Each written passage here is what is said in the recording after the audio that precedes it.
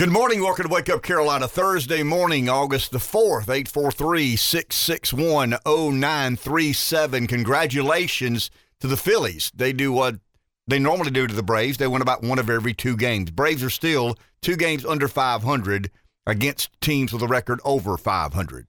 There's your real quick sports update. Don't want to go any further than that, Reb, because the big series starts today, right? Tomorrow. Against tomorrow? Yeah, they don't play today? Yep, they're off today. So it's a 4-game series?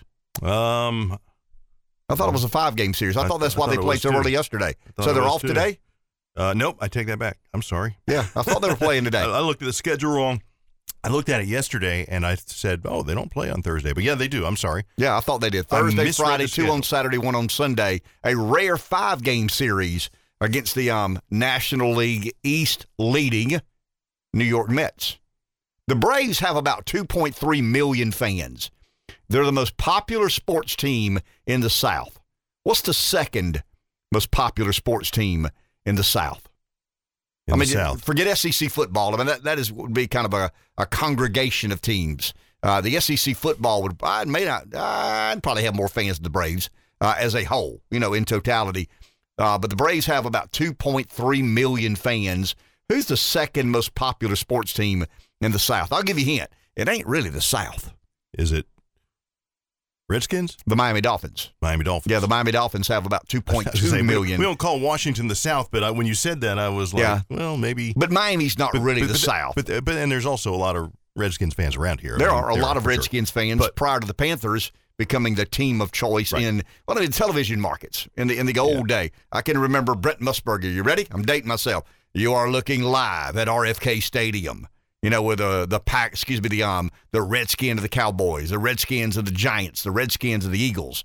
That was probably the heyday of the NFC East.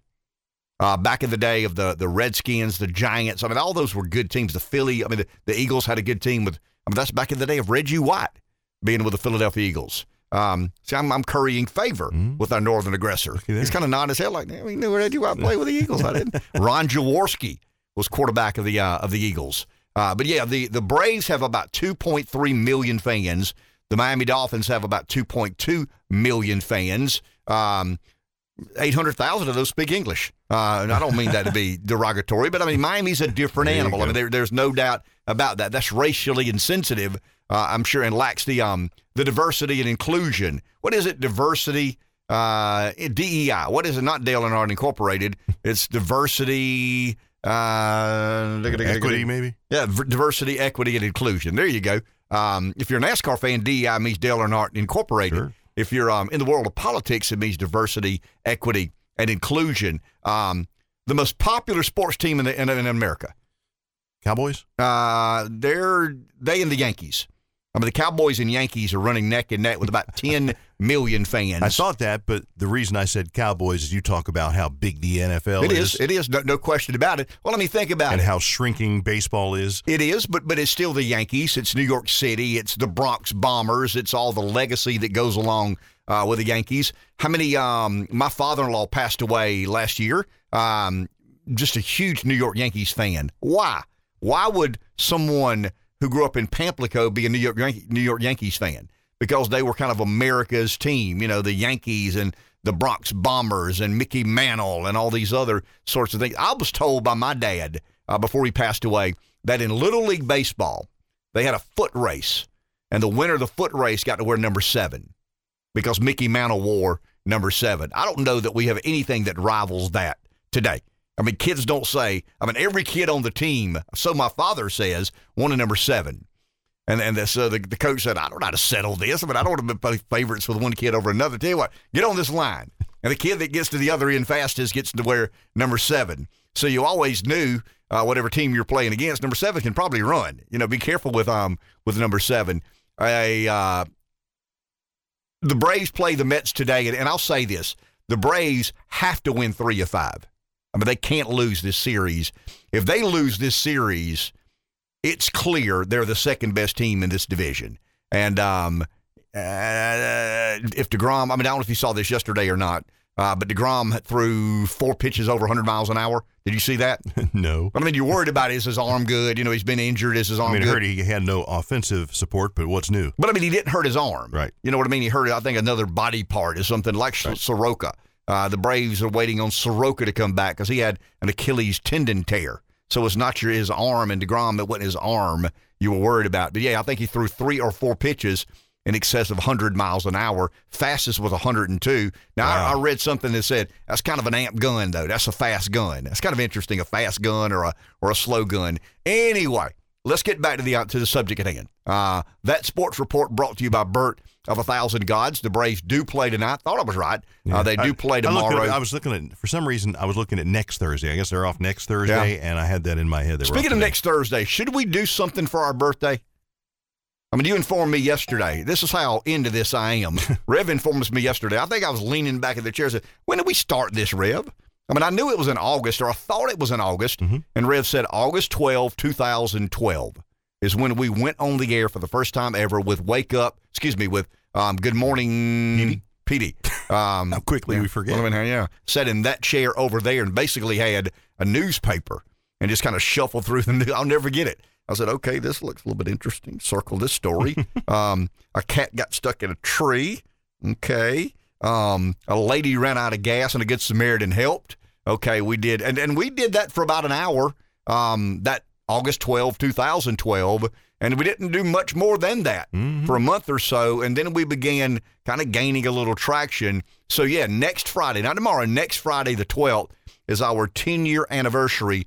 Let me be the one to say thank you for allowing us to be, however involved in your life you've chosen us to be. This crazy thing we do every morning is morphed into a more of an endeavor than I ever imagined it would. And here we are 10 years later, dominating the markets. Oh, yes. Involving ourselves in critically important political discussions and moving the meter as it has never been moved before in the realm of American politics. Did you write that down? That's a liner. Yano? Freehold, that's a liner. There you go. Moving the meter as no one ever has.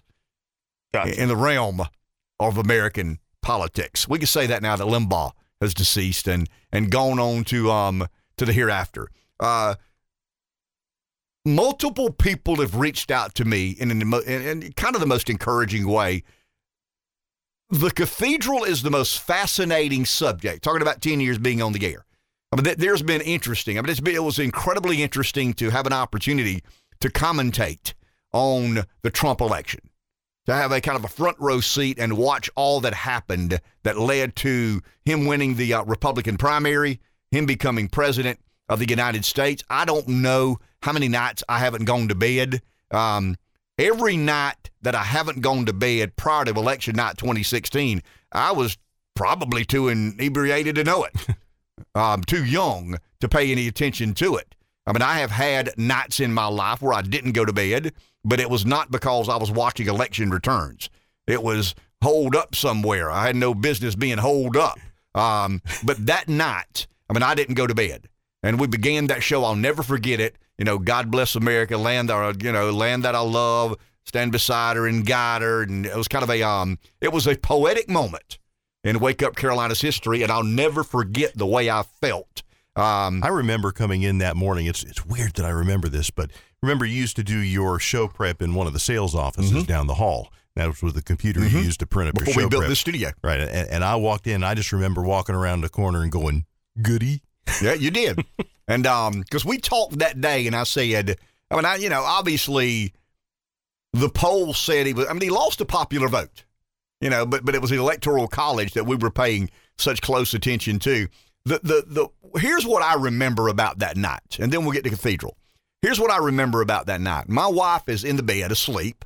The early reports are the Hispanics are voting as they never have before in Florida. So the Cathedral's at work. I mean, it's hard at work. I'm trying to convince people on the West Coast and the other time zones, you're wasting your time if you're going to vote for Donald Trump. In Arizona and some of these other swing states out west, you're wasting your time. I mean, it doesn't matter what you say in the East Coast about California. I mean, that's not going to, turn an election one way or another, but it does matter in some of the swing states. I mean, if you're an Arizona Republican, and you hear somebody in the media say, I mean, the Hispanics are voting in Florida as they never have before, it's obvious that this is not a good sign for Donald Trump. You'd probably be a little more inclined to say, instead of taking 20 minutes to go vote, I'm going home. It was a fun ride. It was a blast to get here, but obviously the pollsters were right. This isn't going to work out. And I mean, obviously, there's strategy involved in all that. So I'm in the bed, kind of sitting up on two pillows, computer in lap. My wife's already asleep, and it begins to turn. I mean, it begins to be and I told you the story. I got a buddy, Ed McMullen. I've told you this. Ed got appointed ambassador to Switzerland. So I'm texting Ed, and Ed's not saying much. He's not confiding in me as much as I wish he would. And all of a sudden at 10:15-ish, maybe I get a text, and it says, from Ed, don't go to bed. What do you mean, dude? You can't tell me don't go to bed. I mean, give me more than that. And I said, question mark, like 100 question marks. And he said, the turnout is overwhelming in Western Pennsylvania. If we're having that much success in Western Pennsylvania, we're going to enjoy that in Eastern Ohio. And the Western Pennsylvania, Eastern Ohio. I mean, it's the same voter. I mean, obviously one votes in Pennsylvania, one votes in Ohio. But that's when my wife says that I said, he's going to beat him his damn self. She said, she's asleep. She said, he's going to beat him his damn self. Everybody in the political world has tried to stop this from happening. The media, academia, I mean, the cathedral. We didn't know it was a cathedral at the time, but the cathedral had worked like they never had before to try and deny we the people our choice for president.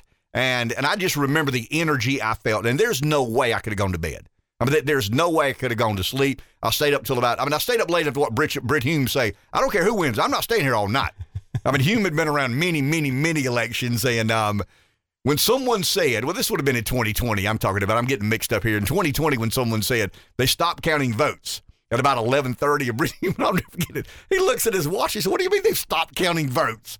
And when he looked at his watch, he almost said over the air, I'm not staying here all night. I mean, I've been here a long time. I'm kind of the founding member of the Fox News world. I'm not staying here past another 30 minutes. I mean, I'm going home. So that is the most fascinating story that I think we had the opportunity to cover. I mean, there have been a lot of other things that we've been excited about and discouraged about and upset about, and we've tried to I have a discussion every morning for 5 days a week about those subjects and those issues. But the cathedral, to me, is the most fascinating story we've ever covered. As the revelation began happening in my world, as I read, and then I'd flip and I'd read, and I'd scratch my head for a second or two, and I'd read, and I'd go to your YouTube video, and I'd watch, and then I'd read, and then I'd watch, and then I'd read, and then I'd text, and then I'd call, and then I have a conversation with one of these dark enlighteners. It is the most interesting, inquisitive, fascinating story that we've ever covered on Wake Up Carolina, and we're not done covering it. Here's the optimistic part. Here's the encouraging part of this story to me. At least a dozen of you who have my information, my contact, have reached out to me saying, you realize what you're doing? And I said, no, I don't have any clue what I'm doing. I'm doing my job. They said, no, you're explaining something that is so complicated to the American, to the listeners. I don't say the American people. That'd be an overstatement of our reach here. But to an audience that is inclined to be more in tune to politics than most, you're explaining something that we've always known exists. We didn't know what to call it. We didn't know who it was. We didn't know where they were. We didn't know how they got there. We didn't know they deserved to be there. So keep going down this road.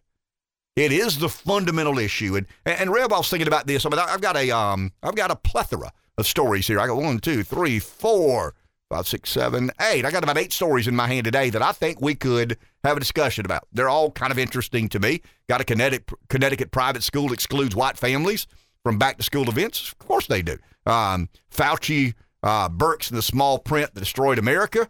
Arizona is just beginning the universal school choice.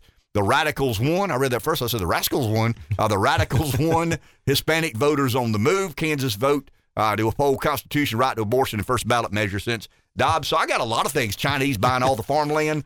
I mean, I got a lot of things here we can talk about. There is a lot. But they all converge on the cathedral. So when I began making notes to myself yesterday, how many times had we heard Trump is unelectable? I mean, why would the GOP nominate Donald Trump? He's unelectable. And here's the question I'll pose, and I think this could be an interesting debate this morning. DeSantis is going to make a big announcement today. I have no idea what it is. CPAC starts today, so his announcement is probably in conjunction with CPAC. He basically says, or his staff says, it will make liberal heads explode. Now, there's no way DeSantis is announcing his candidacy for president. I mean, there's no way. I mean, he's waiting on Trump. He'll wait on Trump. Running for governor? Sure. I mean, I don't know what he's going to do. I mean, but he said it'll make a major announcement Thursday morning. A spokesperson with the governor's office said, I'm taking to Twitter Wednesday night. DeSantis press secretary Christina Pushaw teased the impact of the announcement, said it will cause the liberal media meltdown of the year. I have no idea what DeSantis is going to announce. Major announcement tomorrow morning from @Gov Ron DeSantis. Prepare for the liberal meltdown of the year. Everyone gets some rest tonight. Now, that's teasing. I mean, I get it. I mean, that's trying to draw attention and excitement toward an announcement. It's not going to be he's running for president. I saw a couple of comments. He's not waiting on Trump. He's not waiting on Trump. This could be the political story of the year. Now, he'll wait on Trump. I mean, I'll assure you of that. He'll wait on Trump. So here's the question I want to ask. For those of you, and there's some of you out there that have convinced yourself Trump's not electable, why? Give me an analysis. I mean, I got in a kind of a heated conversation yesterday with a couple of Republicans that I was doing a great disservice, and they liked it when I was trying to convince you to not, be supportive of Trump. In other words, let Trump be the kingmaker, let him be the chairman emeritus. We don't need him on the ballot.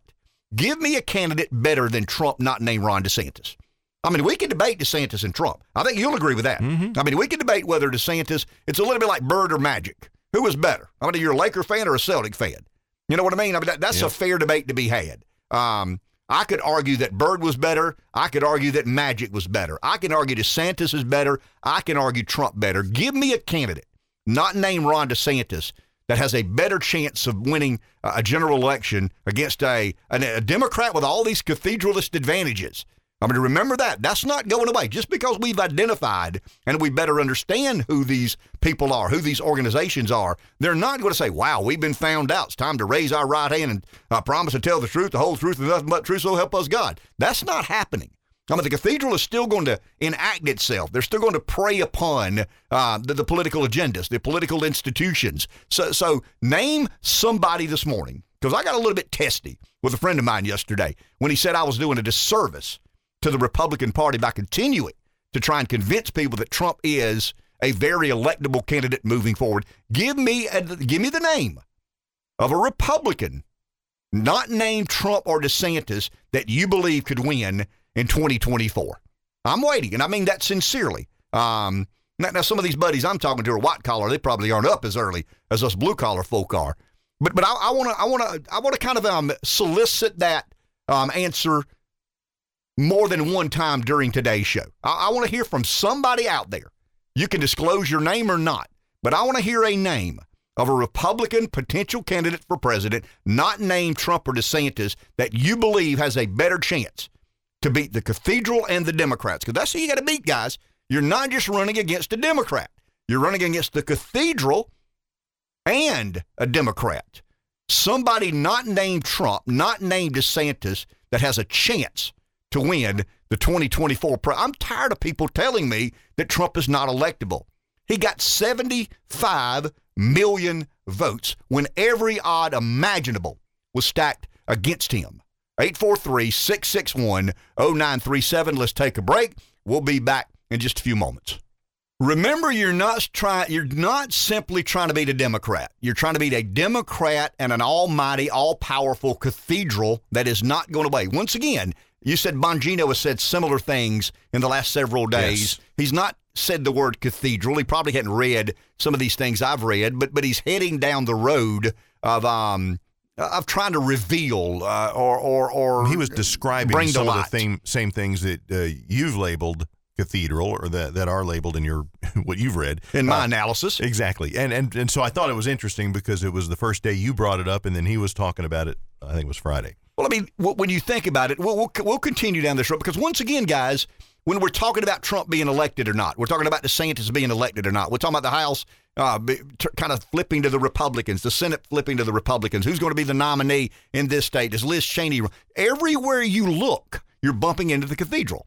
I mean, if you're a conservative, if you're a right-leaning political thinker or activist, I mean, you're at a disadvantage. Everywhere you look, there's going to be somebody opposed to your worldview. Whether it's Trump is unelectable, whether the vaccine works, climate change is real, the election was not stolen, what exactly is racism, education is the key. I mean, all these phrases, we've never been allowed to have a debate. We've never had an honest debate about the 2020 election. I mean, the courts basically said, we're not looking there. I mean, I called it on the air before it ever happened. I said, guys, you're asking the courts to turn over an election or to invalidate election. The courts aren't going to do that. You can forget it. I mean, you'll never have an opportunity to present information. We've never had a debate on the realities. We've had white papers, we've had PowerPoints, we've had, people with certain opinions, but the cathedral says we're not going to debate whether Trump is unelectable. I mean, once again, in 2016, Trump was unelectable. In 2020, Trump was unelectable. So in 2024, obviously, Trump is going to be unelectable. If the cathedral didn't fear Trump, you know what they would say? I mean, we're scared to death of Donald Trump. I mean, Trump is the one we're concerned about. No, I mean, the vaccine works. How many debates have we had in the last 2.5 years? Genuine, sincere, honest broker debates about the vaccine. None. And if credible people bring it up, they get canceled. Sure. Across the board. Dr. Malone is an epidemiologist and virologist responsible for creating the technology that led to the vaccine, the mRNA vaccine. You know what? They shut him down. They banned him from YouTube. He was not allowed to appear on national television. The New York Times never interviewed him. The Washington Post never interviewed him. All of academia tried to disparage or impugn his integrity. We're not going to have that debate. That is the cathedral, guys. That's not the Democrat Party. Stop focusing solely on the Democrat Party. The Democrat Party's power and influence pales in comparison to the cathedral. Let's go to the phone. Here's JT in Florence. Good morning, JT. Morning, guys. How are you? Hey, JT. So Ken, one thing I do think, I don't disagree with you at all. I do think the cathedral, and I'd love your opinion on this, loses power if Trump's not in the picture. So if he is not running, if he is not the story, look what happens to their ratings, look what happens to their ability to really motivate people, and look what happens to the coalition, and I use that term loosely, they've put together. They start fighting amongst each other about silly things, the things that just make no sense, and you can't be left enough for them. As soon as Beyonce uses a word that they don't like, all of a sudden Beyonce of all people is problematic and needs to be addressed now. So I think the world is different if you don't have Trump in it. They do not have the same power that they would have to bring up the anger that will bring forth people. So, but JT, let me ask you this. Okay, I'll agree with that. I'll accept that. But do they have to exercise? If they don't have the power, if Trump's gone, but they don't have to exercise as a matter of proportionality, we're kind of in about the same place. I mean, if there's not somebody, there's only about one. Yeah, I think there's only about one person then who could beat him that's not on your list. Tim Scott. Okay. And here's why. All you have to do is blunt some of their normal attacks. And we know what they're going to do with Tim Scott. They're going to do with him the same thing they've ever done with any black man running for Republican. They're going to try to make him look stupid. They're going to try to make him look this or that. They did it with Ben Carson, who's a neurosurgeon. They'll turn him into an Uncle Tom. Their answer to Ben Carson is he's really stupid. He was a literal brain surgeon. And that was their playbook. That's all they needed to do. Look what they do to Clarence Thomas. Yeah. Tim Scott can. I've met the guy in person. You know him personally, much better than I do. I think he would win. I know he'd win South Carolina, so that's the third. That's the first in the South. He'd probably win New Hampshire. New Hampshire sees itself as a more liberal Republican place. They're going to probably back him above anybody else in the field. And I think he'd have a fair shot at winning Iowa where the evangelical vote tends to have a outsized proportion compared to some other states. And if that happened, he'd win the first 3 primary states. That's a hard train to stop. That's my opinion, but you're outside of that. I think you're right. There's maybe nobody else. Thank you. Have a great day. Thank you, JT. That's an interesting point to make. Now I'll push back a little bit on JT, not to be argumentative. Does Tim provide? And I do know Tim, and Tim is a genuine, good, decent person. I mean that sincerely. I mean, Tim, you won't meet a better dude than Tim Scott. Here's where I think we have trouble. Does Tim provide the opposite and equal force? Is Tim willing to do what Trump has already done and DeSantis has led us to believe he'd be inclined to do? Does he provide the opposite and equal force? In other words, if you get a President Tim Scott, what have you gotten? I mean, see, I'm one, and I said it yesterday, and Rev kind of looks at me like, well, I don't know if I'm there yet. I've got the match and the fuse. Rev's trying to stop me from lighting the match, right? Rev says, whoa, man, before you blow this thing up, I mean, what do we replace it with? Where do we go from there? I mean, how do we rebuild it? Who rebuilds it? What does it look like? What are we trying to rebuild? Who's got the blueprints? Who's got the plan? I don't give a damn. I mean, I'm on the record. I don't care. I mean, I have such disgust for the cathedral that I'm willing to blow it up and let's figure out after the fact. Now, Rev's going like, hey, dude, I want to blow it up, but let's not light that match just yet. I mean, he's got one hand around my wrist going, don't you light that match yet, man, because we don't know what to do once we do blow. Rev wants to blow it up. He's told me that.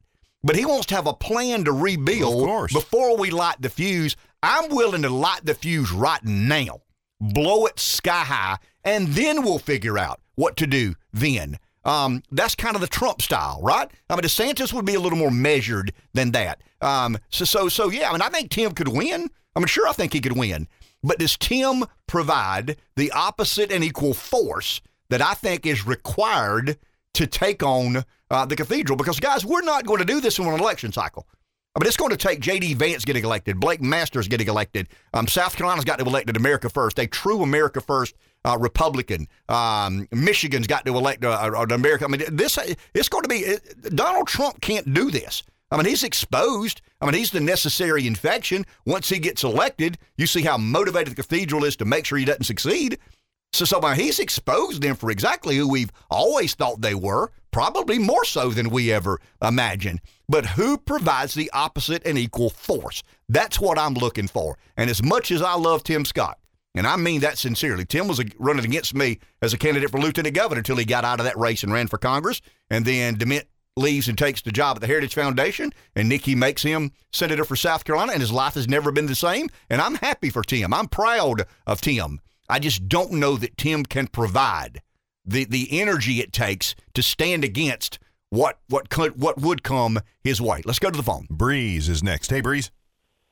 Hey, guys, I was ready to talk about religion, racism, and sports, but since we're on Trump, I'll say this, and I'll throw in some religion here, too.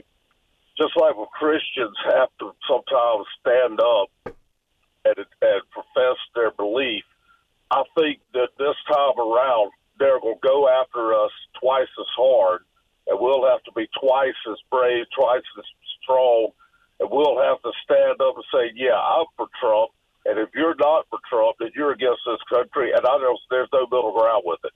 And the biggest problem Trump's going to face is, just in the last election, he ought to hope he learned something. He got banned from Twitter, Facebook, YouTube, all of that. He's going to be fighting all of the networks, all of the social media giants.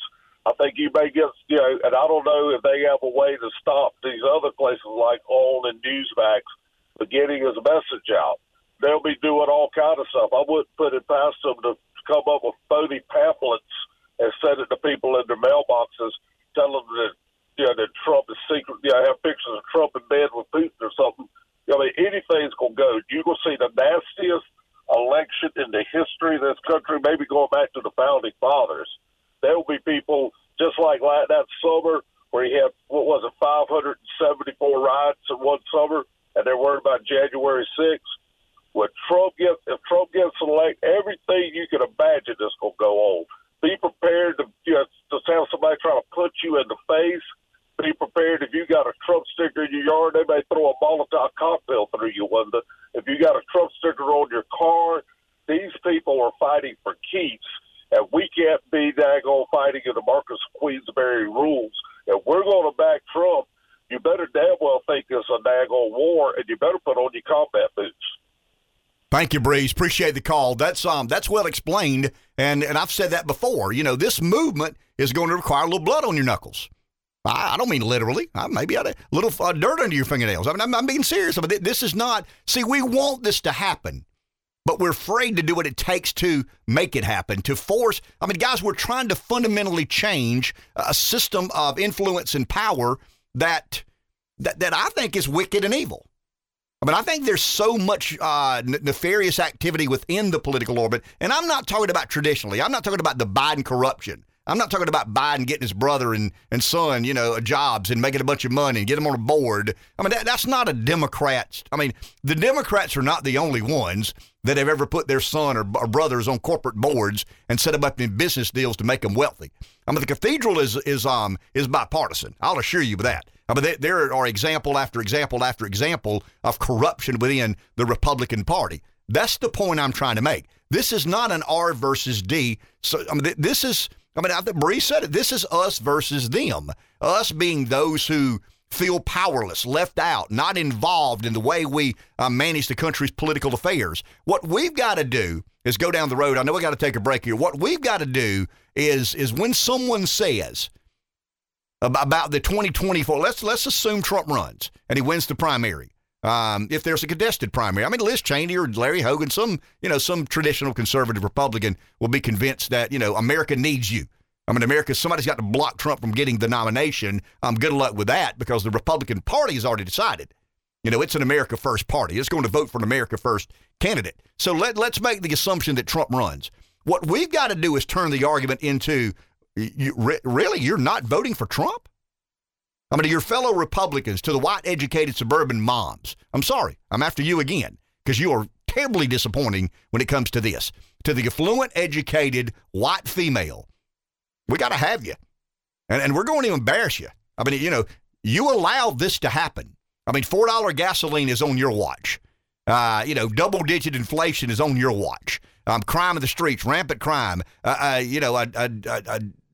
dementia-ridden old man in the White House. I mean, all this is on you. The Democrats did what the Democrats are supposed to do. You know what they did? They voted for the Democrat. You allow this to happen. Are you going to let that happen again? Really? How unpatriotic are you? You white, educated female. How un-American are you? I mean, don't let them indict you for your support of Trump. If you're a conservative-leaning voter, indict them. Embarrass them into voting for Trump. Maybe they hold their nose, maybe they don't, but that's where this discussion has evolved, and we've allowed this to happen. We whisper our support of Trump. We mumble under our breath our support of Trump. If you're a Republican and don't support Donald Trump if he runs, shame on you. You're not really a Republican. Take a break. Back in a minute. I was thinking about this during the break, top of the hour before we got to Reggie. It's a little bit like my brother. I mean, my brother and I can argue with one another. He can get mad with me. I can get mad with him. But you better not say something about him. Trump and I have a he drives me crazy at times. And I question, Donald, why would you do that? Why? I mean, Trump doesn't know me from Adam's house cat. But I feel like I do. You know what I mean? I feel like I've known the guy. I feel like I know the guy. I feel like I've walked the walk with him and traveled the road with him. And I feel like I've supported him at every time I could. And he's made it hard at times and complicated at other times. But the last couple of days when someone attacks me for beginning to say that I think Trump is the inevitable candidate, he's the best candidate, I want to defend him. I mean, there's just something I have inside of me that wants to defend the guy in a way that I normally would not if these people weren't saying that. In other words, Trump and I have this brotherly relationship. I mean, obviously it's one-sided. He doesn't know me at all. I mean, he doesn't care who I am, what I say. He liked my accent, remember? Yeah. But he's from Queens. He's the guy with the accent. But when my three friends, and these are dear friends of mine, and they have sound judgment, but when they began kind of questioning why I am all of a sudden trying to push people toward Trump running again, it offended me. I mean, I got defensive, and I said, give me a candidate better than Trump. I mean, we can debate DeSantis. I mean, I think you nodded your head. I mean, you're a Trumpster. I'm a Trumpster. I'll debate. I think that's a fair debate. Are we better off in 24 with Trump or DeSantis? Let's sit down and have a cup of coffee and discuss that. But if we're talking about Trump and anybody else, there's no debate to be had. I'll ask you this question before we go to our call. Will 75 million win it again?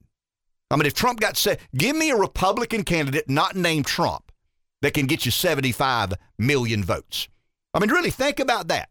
I mean, I understand absentee ballots and mail-in and COVID and Zuck bucks and all these other things that went into the 2020 election that Biden supposedly got 81 million votes. Mm-hmm. Give me another Republican candidate that you believe can generate the sort of turnout that leads to 75 million votes. And is 75 million enough? See, I'll take 75 million today.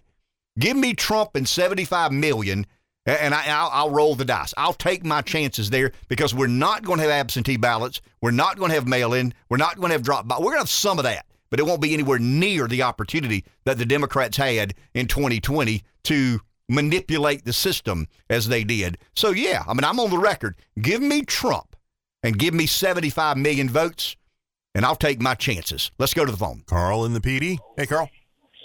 Hey, Ken. Okay. Ken, kind of sit back because I'm not going to be long, but I'm just going to tell you why I'm disagreeing with you, and it, of course, is not personal. But I think that it will be, or it definitely should be and can be and probably will be a Trump DeSantis ticket, and here's why. All right. Number one, when is the presidential election is in when? 2024, correct? Mm-hmm. When is DeSantis' reelection? Is it 22? This year. Yeah, he's running this year. Statistically, what do you think there's a chance that he's not going to win his reelection? Oh, there's a chance, but very little. Very little chance that he won't win. So Correct. He will be the sitting governor of Florida. And so he does not have to run for his governor's seat in 2024.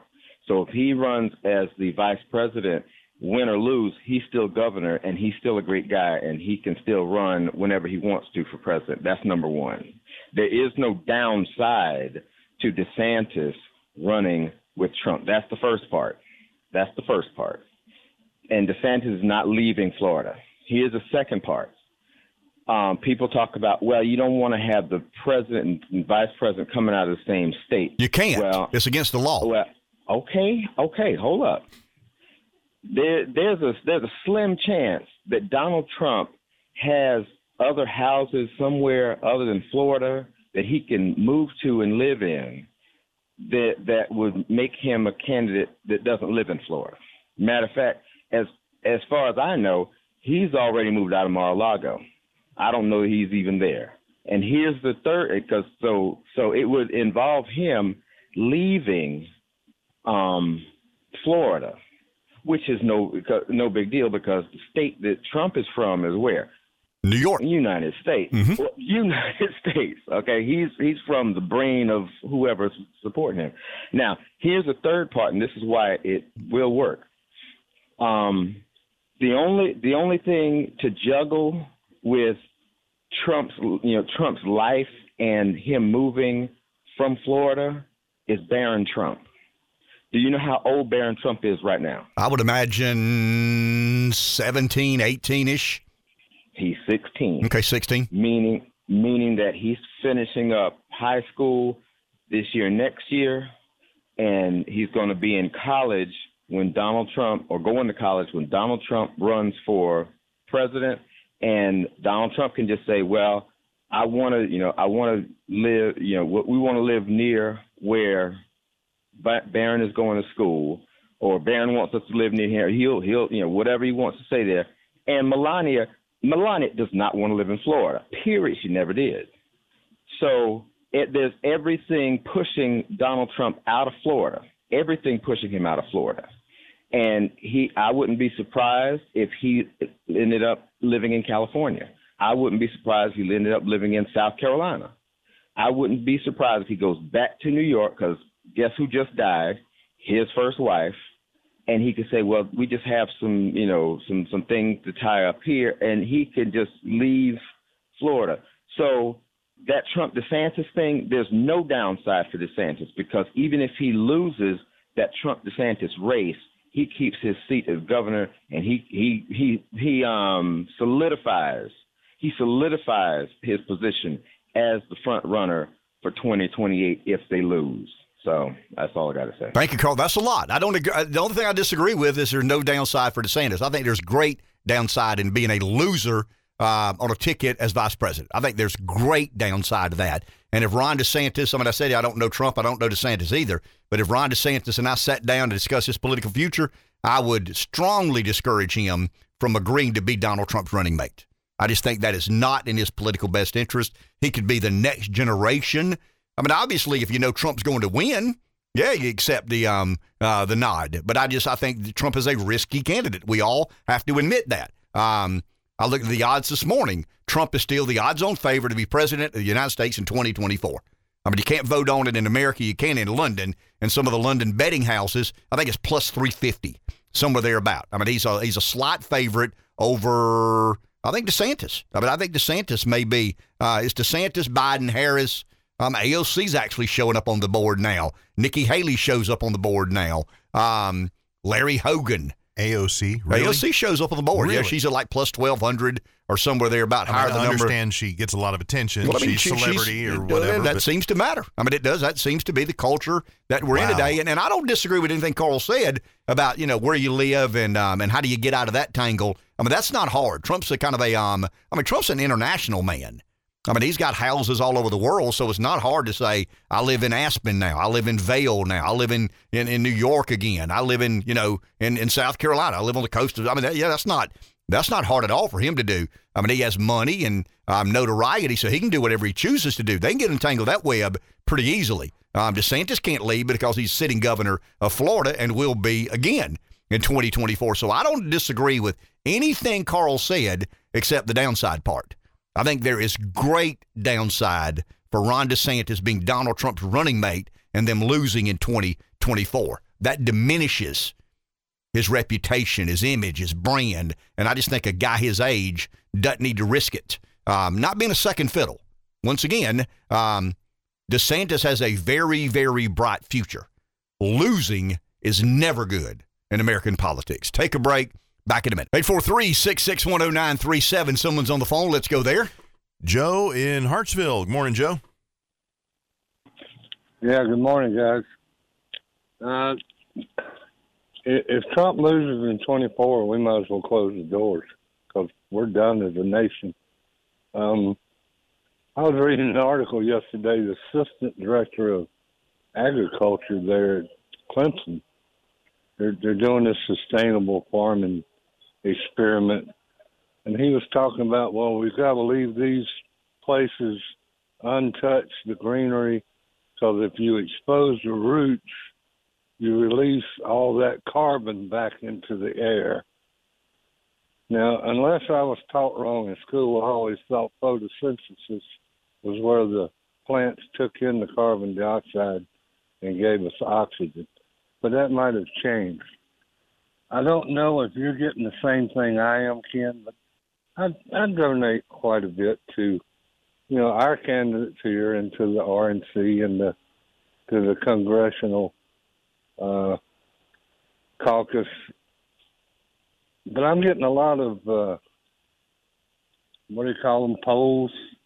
What do you think? And along with every one of them, you have to, give $50, $100, $200. And then I'll get this thing in the mail that says you're a gold medal lifetime member of the Republican Party, and we appreciate you. And the next day I get one that says, are you a Democrat? You haven't donated in the last 32 seconds. I get those as well. I know they'll guilt you into giving.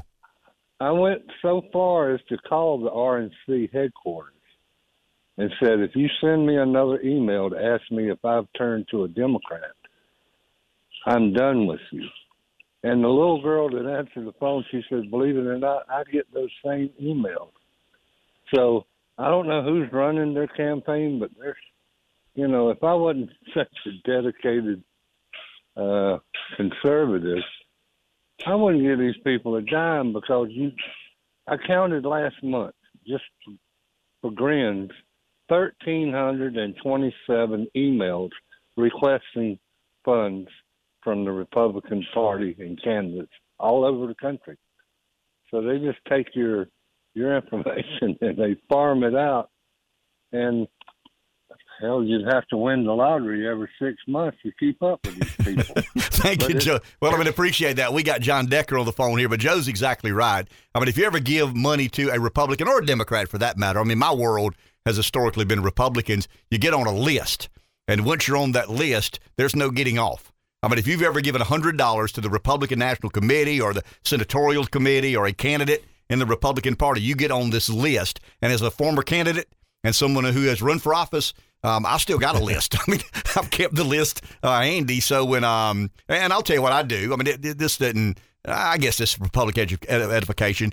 If someone's running for office, I'll give you an example. Somebody's running statewide now in South Carolina, just won the Republican primary. I sat down and had a cup of coffee with this person before they won the primary, and they asked me for my list of people in, my home precincts in my home area that had historically contributed to Republican, and they cross-reference that list with their own list, and then they'll call you and say, could you call them and ask them if they'd support? It's all about, money is the mother's milk of American politics. I wish it weren't the case, but it really and truly is. The dilemma the Republicans have is Trump has just sucked so much money out of that ecosystem. I think Trump's got north of $125 or $30 million in Save America that would have normally gone to the RNC and the other traditional Republican causes. And that's kind of a, that's kind of a rub that the Republican hierarchy has with Trump. But right now, people are more interested and willing to give money to Trump's organization than they are the traditional giving that the Republicans have benefited from. Great Television senior national editor, White House correspondent John Decker is with us. John, good morning. How are you? Hey, I'm great, Ken. Hope you're having a great week so far. We are. Tuesday was an interesting day. Primary results all over the place. Kansas, we've talked a lot about the abortion issue in Kansas was a surprise. Not necessarily that the vote turned out like it did, but the margin. Arizona was a particular interest to me. 2 Trump-endorsed candidates, one running for governor, one running for the U.S. Senate. What do you make of all that happened in Tuesday's primaries?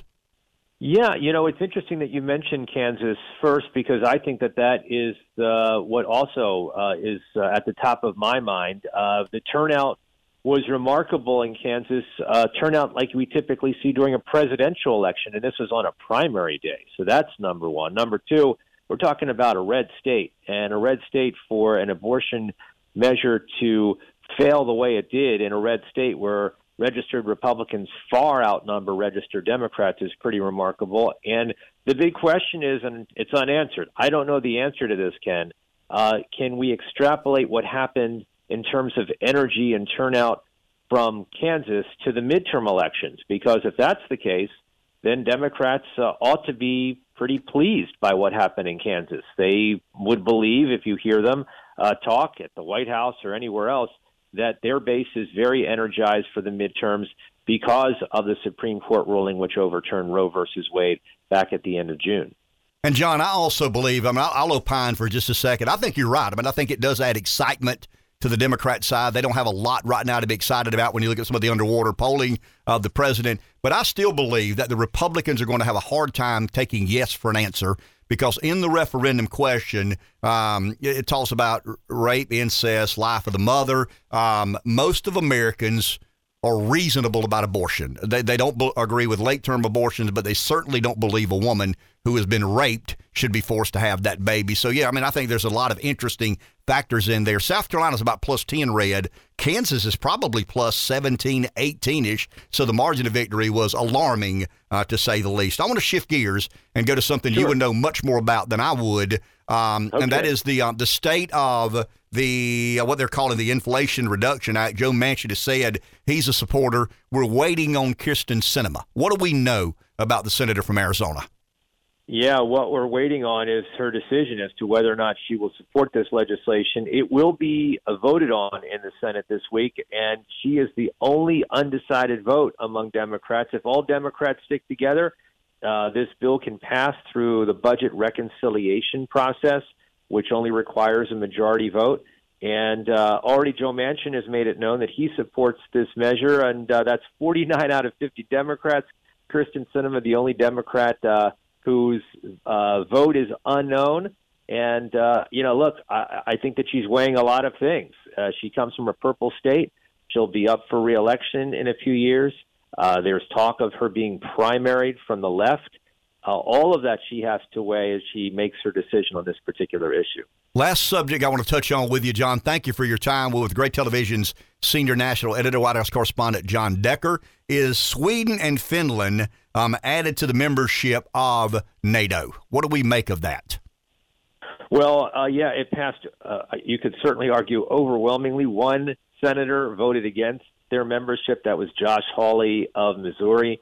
So it's 95-1 in the U.S. Senate. It strengthens NATO. It strengthens the security for Finland and Sweden. Just leading up to this vote, I interviewed both the Finland ambassador to the U.S. and the Swedish ambassador to the U.S. They're both pleased by this, and they should be, because they saw what happened in Ukraine with Russia illegally invading Ukraine. They did not want the same thing happening to them. That's the reason why they sought NATO membership, and they will be official members of NATO likely in a matter of maybe weeks even, because now 20 out of 30 NATO countries have approved the membership application of Sweden and Finland into NATO. So just a matter of weeks before the other 10 nations also vote on that, like our Senate did yesterday. Well informed. Thank you, John. Appreciate your time. You're always quite the addition to our Thursday morning attempt, and have a great weekend, sir. Have a great weekend. Thanks a lot, Ken. Thanks for having me on today. Talk to you next week for sure. Thank Bye-bye. you very much. We always feel it important to hear a voice inside the belly of the beast, inside the Beltway. John's at the White House every day. He's a seasoned reporter. He's been there a long time. Probably not in lockstep with my political leanings and beliefs and biases, but very informative nonetheless on what is happening up close and personal. I want to go down real quick, and I know we got a call, and we'll get there in 2 seconds. I don't think I've done the 725-page bill justice. It's about $500 billion. It's called the Inflation Reduction Act. Let's do a G.I. Joe with a Kung Fu grip. You ready? Let's hear it. I don't want to go into percentage of incentives and how many kilowatts and megawatts and all these other sorts of things in green energy and conventional fossil fuel producing energy. But it's got a lot of green goodies for some of the union contractors, some of the union operations, a lot of incentives, a lot of tax credits for renewable energy. Couple of things that caught my eye. I mean, I've not read the 725 page. I did read some of the summation and basically the narrative of the bill. I read an article in the American Conservative last night about the bill, late yesterday afternoon about the bill. Something interesting, the tax credits for renewable energy projects is 5 times more generous if the contractor is paying prevailing wage. Now, what in the hell is a prevailing wage? Tell you what it is. It's a union wage. I mean, it's a payoff to unions. Really and truly, when you look through the 725-page bill, and once again, I read the summary and the narrative, not read the bill. I'm not going to read 725 pages about tax credits for solar and wind. We're talking about, $5.20 per megawatt. Some of the incentives, $26 a subsidy if it's in some of the I think the word they use is environmentally just communities. In other words, some of these states that have embraced green energy. Once again, I'm giving a G.I. Joe with a Kung Fu grip. It is loaded with union favoritism. I mean, it's littered with union favoritism, tax credits, incentives. A lot of the words I think I read multiple times into carbon sequestration. This is another way. Yes, carbon sequestration for manufacturing and what fossil fuel combustion, I guess, would be another way. They're talking about $35 per ton of CO2 captured and stored. Some of the carbon tax we've talked a lot about. I mean, it's really and truly when you kind of break it down, it's a payoff to unions. It's a big incentive package for the green energy business and industry, which is highly incentivized, and you get a lot of tax credits and some of the regulation toward fossil fuel is to force the continued, I don't know, Rev, I would call regression of leaving fossil fuels into providing power for green energy. But the majority of it is green goodies, favored unions, projects located in specific regions. By that I mean the environmentally just states will be treated one way. I'll give an example on the unions. A state that is a right-to-work state receives far less incentives and tax credits than a state that favors some of the unions. As part of this, I went back and read last night about, the public sector, private sector unions. I've talked a lot about this eventual conflict that is coming between private sector workers and the public sector. In the private sector, about 5 to 6% of all jobs are union. I mean, we've had a significant decline in union membership in the private sector. Union busting was kind of a something we talked a lot about in the 80s and 90s, early 2000s. So we're down to a point now that about 5 to 6% of all the jobs in the private sector are union. 30%, 1 in 3, it's about 32%. 1 in 3 jobs in the public sector are union. That's kind of interesting. We've seen a tremendous decline in union membership and collective bargaining and all these other sorts of things in the private sector, but 1 in 3 jobs in the public sector are unionized. So when you read the language of the bill, it highly favors states that advance and advocate for union membership, and that gets more expensive. I mean, we know the story of American Union and some of the deindustrialization that came along with that. But once again, I will not try and bore you with 725, kind of the complete narrative of the 725 pay. But it's green goodies, it's tax incentives, it's tax credits, it's a lot of other sort of incentivization. I mean, it just incentivizes green energy. I mean, it just further incentivizes. It incentivizes all green energy. It further incentivizes green energy located in environmentally just places that pay prevailing wages. There you go. That wraps it up in one sentence. And the prevailing wage is basically union scale wages. So if you're in a green state with a union business, you're going to do, into green energy, you're going to do amazingly well in this bill. And I think Manchin gets beat.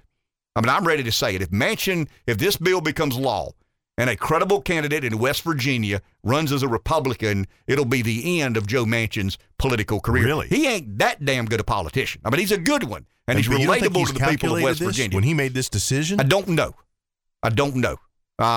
There's a couple of iffy paybacks in here.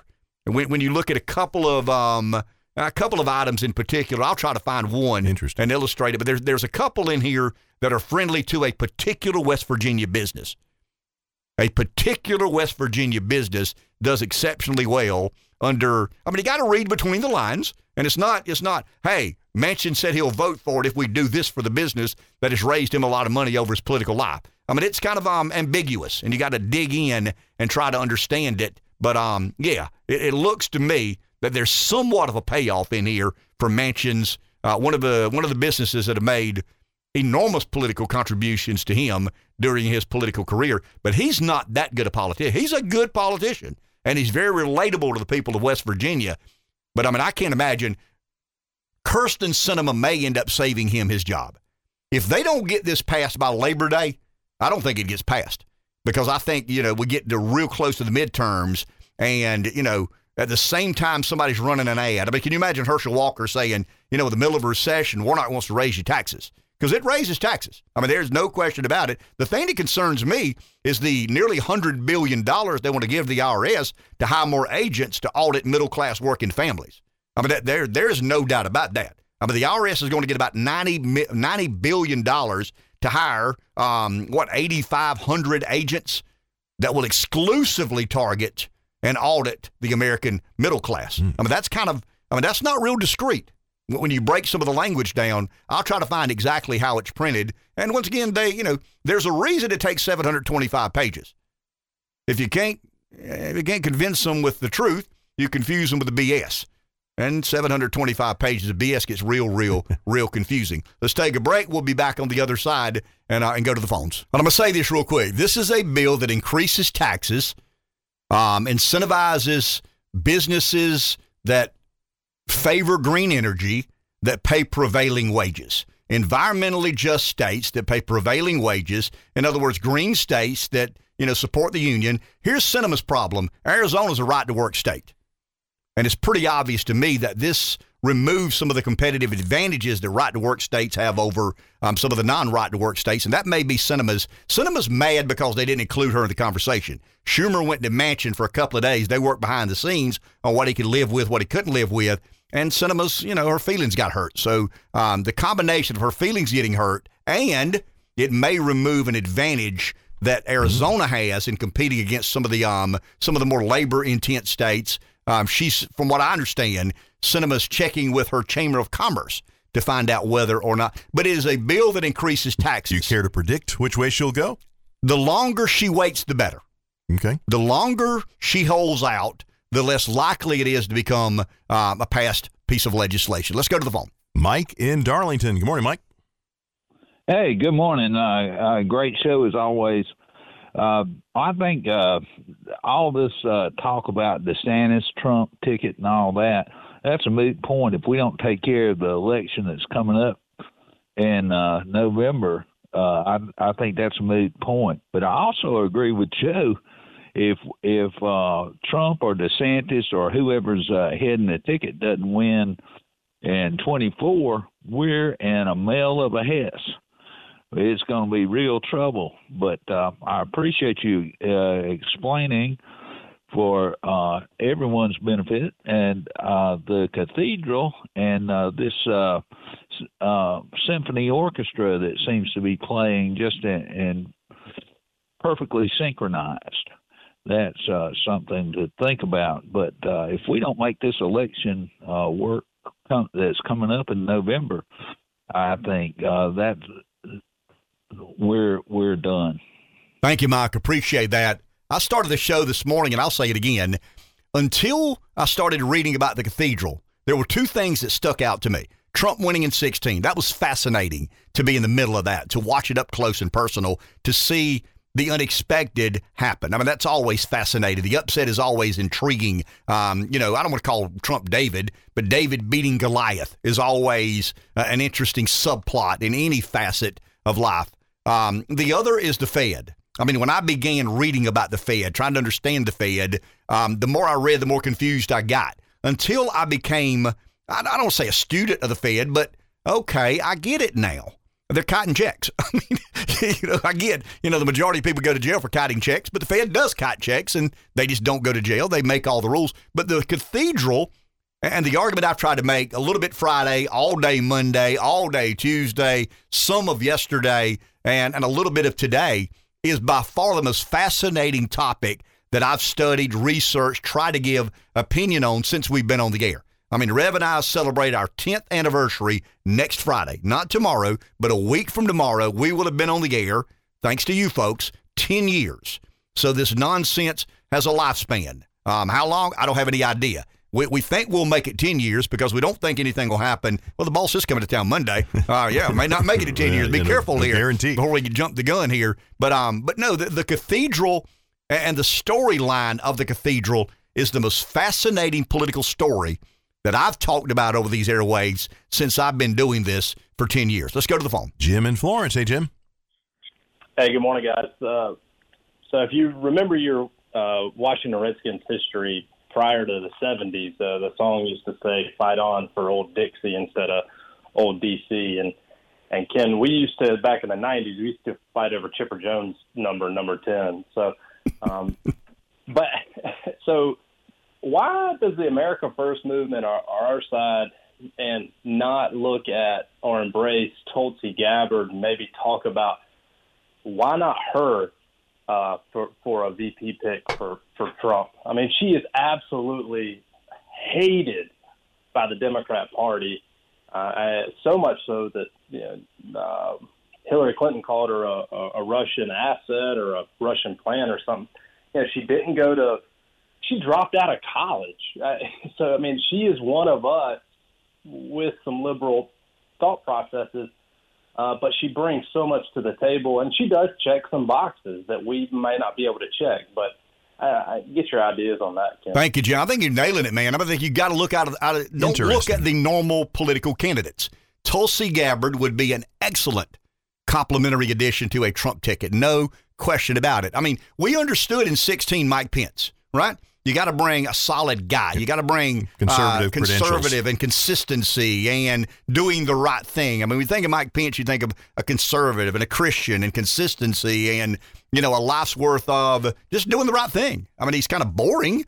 He's a little bit of a stuffed suit, but he's a good guy. And I think, people needed to be comfortable with a guy they weren't sure was consistent or conservative with somebody who they were sure was. But I think this is different. But I think the public have an appetite to do something unique. I said it and I'll say it again. You give the American public a chance today, especially the Republican electorate, to do something that is and was or something that could be. They'll take you up on the could be. Take a break. Back in just a minute. 843-661-0937 is our number. We've got some guests here. Before we take care of our guests, we got to take care of another guest who's been with us. He's a repeat offender to Wake Up Carolina. Jeff Monosso is in Chicago with Fox News Radio. Jeff, good morning. How are you? I'm doing well. Good morning. So we're going to pump the brakes a bit. I mean, we've been on Arizona primaries and all these political controversies going on in America. I want to talk a little bit about retirement. I mean, I'm at the age that I began thinking about retirement. I mean, I know I can't retire because I like spending money too much. But you're going to talk a little bit about this study that says 80% of financial professionals have changed their approach to retirement planning this year. Why and how so? Yes, so we're starting to think long term about where we're going, financially, also as a country, what that would mean for our own pocketbooks. And as older Americans prepare for retirement, about 4 out of 5 say they're growing increasingly concerned about rising inflation and recession, according to a new study from Alliance for Lifetime Income and Canex. 81% of people ages 45 to 75 say they're worried about their reduced spending power in retirement. We've already seen that in real time now, a reduced power in spending. Another 79%, according to the Protected Retirement Income and Planning study, it's a second study, say that they're worried about recession driving the economy down and impacting their retirement income. Those reports, as inflation continues to surge, 40-year high in June, now 9.1%, marking the 5th time it's broken that record this year. As anxiety over inflation grows, some Americans have started making financial adjustments. About 60% of respondents saying they're cutting back on spending. Not anything new, but as the economy gets worse, we're just saying, okay, look, I might not take that trip. The gas prices are surging. I might not make that investment because I need to probably consolidate the debt, the high-interest debt that I have now, which is the advice that we're given according to these studies. If you get a bunch of debt, high-interest debt, probably best thing to do right now is to protect yourself. Consolidate personal loans, get that stuff paid down. And a lot of people are turning to paying off high debt, as they see long-term. Some problems coming their way, and no easy fix at this point. And so that's where we're at. We're not spending a lot of money, and we're kind of zooming inwards and trying to go into protection mode to make sure that we're good. Very well explained, Jeff. Thank you for your time. Have a great day, sir. You bet. You too. So you want the non-official version of where we are in retirement and why it's such a quandary? Mm-hmm. The Fed has become incredibly activist. The Fed printed about $1 trillion in its first 90 years of existence.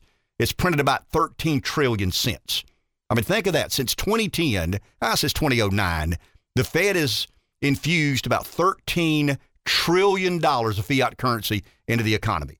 The biggest beneficiary of the infusion of cash and liquidity has been the markets. It really has. If you think about 0% interest rates, let's say Rev has $1 million. Seriously, I know that's a little bit of money for you, but let's just, all right. Let's say that. I like the way that sounds. Take the pay cut, and let's assume you don't have multiple millions. You only have $1 million. So Rev's got $1 million, and Rev doesn't want to roll the dice and invest in equities because he's a little bit nervous about getting a little older and don't want to take that chance, don't have enough time to weather another downturn. So Rev invests in stocks and in bonds and other alternative money market CDs. Well, at 0% interest, the short-term return is not good.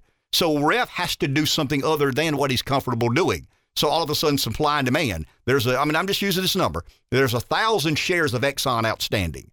Rev would rather have his money in a money market paying 4.5%, but because of the Fed's activism, he can't do that. So he's got to go buy Exxon. So all of a sudden, I mean, it doesn't change the supply of Exxon stock. It's still the same, but the demand of Exxon stock increases because Dave Baker doesn't want to take his money and get 1.5%, less than 1% in a money market or a CD. So he's all of a sudden a player in the market. So it distorts supply and demand. It significantly manipulates the what I'd call the economic realities that need to exist at the Fed were not as activist as they were. So the Fed prints about $13 trillion in capital. They give it to these preferred lenders. That's J.P. Morgan, Goldman Sachs. That ain't the community bank on the street corner in Pamplico. I'll assure you of that. And we're talking about hundreds of billions of dollars that never make its way down to Main Street. So the quandary is this. There are so many Americans dependent upon that stock portfolio to provide their passive income, their retirement income. What is the number? I mean, my father would always say, when I talk about a fixed income, that dad would always say, it ain't a problem if it's fixed right. I mean, it's a big problem if it ain't fixed right. I mean, it is, Robbie, but he was always saying a fixed income is real good if it's fixed good. It's not such a good thing. Here's the problem. The Fed knows that they have created this debt bubble. They've created this asset bubble, what I call the asset bubble of all asset bubbles, and that is the inflation in the stock market. What would the market be valued if the Fed had a normal balance sheet? If the Fed, once again, $1 trillion in 100 years, $13 trillion in the last 12, what would Wall Street, what would the S&P be today if not for Fed activism? So the Fed knows that. I mean, some of the Fed governors, they won't say it publicly, but you read some of the minutes, and they'll say, we got a problem on our hand. I mean, we've created this asset bubble, but how can they renege on the activism if it causes your portfolio to decrease by 60%? You see where I'm headed? Right. So many people are dependent upon that investment income to provide a quality of life in retirement. And the Feds has got themselves in a no-win. The market has to go way Oh, it has down. to go way. There's a huge correction, if not for Fed activism. Here's the radio show host in me. You ready? Here's the guy that tries to scare everybody to death. The Fed is going to have to correct at some point in time. I don't have any idea what that number is. An economist at George Washington doesn't have any idea what that number is. There is a point of no return. There is a day that the dollar is not the value or the preferred currency that it has been since the end of the Second World War. I mean, the dollar's been the preferred currency in international exchange since the conclusion of the Second World War. There will be a day that we auction debt from the federal government and people say, I'm not sure. I mean, I've looked at their balance sheet, the Chinese, the Japanese, some of the European Union nations. Now, some of this is intra-government debt, government agencies lending money to other government agencies, but that's where it gets complicated, and that's what I'm concerned about. And when I think about, once again, the radio show host in me, I believe that what's headed our way, you ready? I'm going to scare the daylights out of you. Because you've sat with me long enough. You know I have a weird way of saying it, but you think I know what I'm talking about. Mm-hmm. I'm listening. That's what scares you. It's just like, I know he says it crazy, but I swear we always kind of end up where he says we're going to. The dollar's going to be worth about 35 to 40% less. Oh. And our kids and grandkids will enjoy a quality of life, standard of living. Let me say standard of living. Quality of life is up to you. A standard of living is another thing. If money makes you happy and you put your happiness in the dollar, you're going to be about 30% less happy than you would have been because the standard of living in America is going to decline commensurate with the value of the dollar. I mean, it's unavoidable. I mean, the math is the math. I mean, 27 degrees is 27 degrees. I don't care if you're in engineering school at Northwestern or UCLA or Texas A&M. 2 + 2 = 4 at USC, Clemson, or Harvard. Doesn't matter. And I think economic realities will eventually prevail. And there's a hard lesson to be learned. I think I'll be okay. I mean, I'm nearly 60. I think I'll be okay. I don't have enough to take care of my kids and grandkids, so they'll have to figure it out on their own. I mean, if you got $100 million, you got generational, but it doesn't matter. I mean, you can kind of weather that storm, but the majority of people who aren't broke, aren't filthy rich, they're going to have to make some significant adjustments as to what the future looks like. So that's kind of my rant about where we are economically. And I don't know how to take that. Well, I mean, you do know how to take it. Well, I don't feel great about it. But just take it for what it's worth. I don't have a degree from anywhere on anything. I'm at the Hannah Pamplico Institute of Higher Economics, and truck body building is where I learned what I know. But I've read a lot about it. I've tried to understand. I do have some smart friends, and we have some of these debates and discussions. And I just think trouble's headed our way. And I don't know how to restore fiscal sanity without there being some pretty significant consequence coming. So anyway, there you go. Hey, one of my favorite people, and I mean this sincerely, is not you, Red. It's it's Jill Lewis. And Jill called me last week, I think, or texted me last week and said, hey, we're doing a benefit. I know she calls me, she's doing a benefit. That's all the lady does is help others. But Jill has somebody with her. I'll let you introduce her. But we're here on behalf of the PD Speech and Hearing. They're doing a fundraising concert. Jill, I'll get out of the way. I know you don't need any marching orders, and let you tell our listeners how they can help this event on behalf of PD Speech and Hearing be successful, and you can involve your guest here as you see fit. Thanks, Ken. PD Speech and Hearing Center is a wonderful center. They see everybody from newborns all the way up to 80, 90-year-old people. People who can't afford it can still come in. They will see them. They'll work everything out. They're really people who care about people. Really hard in today's day and age with everything that has gone on to have significant fundraisers because, as you say, money is tight. Health benefits are the other thing that is killing people. I mean, older people, when they retire, they're twice as much. We knew they were going to be a lot, but I don't think any of us expected them to be as significant as they are now. So getting back to PD Speech and Hearing and helping people, it's hard for us to have a fundraiser. So I'm sure both of you remember the Woodies. I do. And he is just phenomenal. And they have put their group back together again. They're going to do a beach music fest on August 12th in the backside of Holy Smokin'. And we expect, for the people who always followed the Woodies, we expect a huge crowd. But the most important thing is to actually get it out and let people know about it. And so we got the Eagles, the E Street Band, and now the Woodies have broken up and gotten back together. It's so cool. It is very cool. It's very cool. Okay, your guest is who? Lamika, please say something. She's a new board member for Okay. us. I'm a new board member. My name is Lamika Jackson. I actually went to PD Hearing and Speech when I was younger. Okay. Because I had a lot of speech problems. So I went there from 3 until 5 until I started Florence School District 1 and went through their program. So it helped tremendously with my family. So, but it takes funding. I mean, it takes money, and it takes charitable giving. It takes people with resources willing to give of those resources to make sure people like you can get the help you need and deserve. I was lucky because my grandfather paid, because my parents couldn't afford it at a particular moment. So my grandfather paid for it, paid half, and then we got funding on the other end. And here you are a board member. Yes. See, that's quite the success story. So, Jill, when, where, and how? I mean, if the Woodies are getting back together, like the Eagles and the E Street Band, I mean, we need a big crowd there raising a lot of money to make sure we can take care of these needs. When, where, how can people find out more? They can call the center, PD Speech and Hearing Center. They can call me if they want to, 843-601-4440. It's August 12th. It starts at 6 o'clock. It is at Holy Smoking in the back. We will have a tent if it rains, so it's rain or shine. And we really hope people come to this Beach Music Fest and enjoy the food. The food at Holy Smoking is great, and Jackie Travis does a phenomenal job.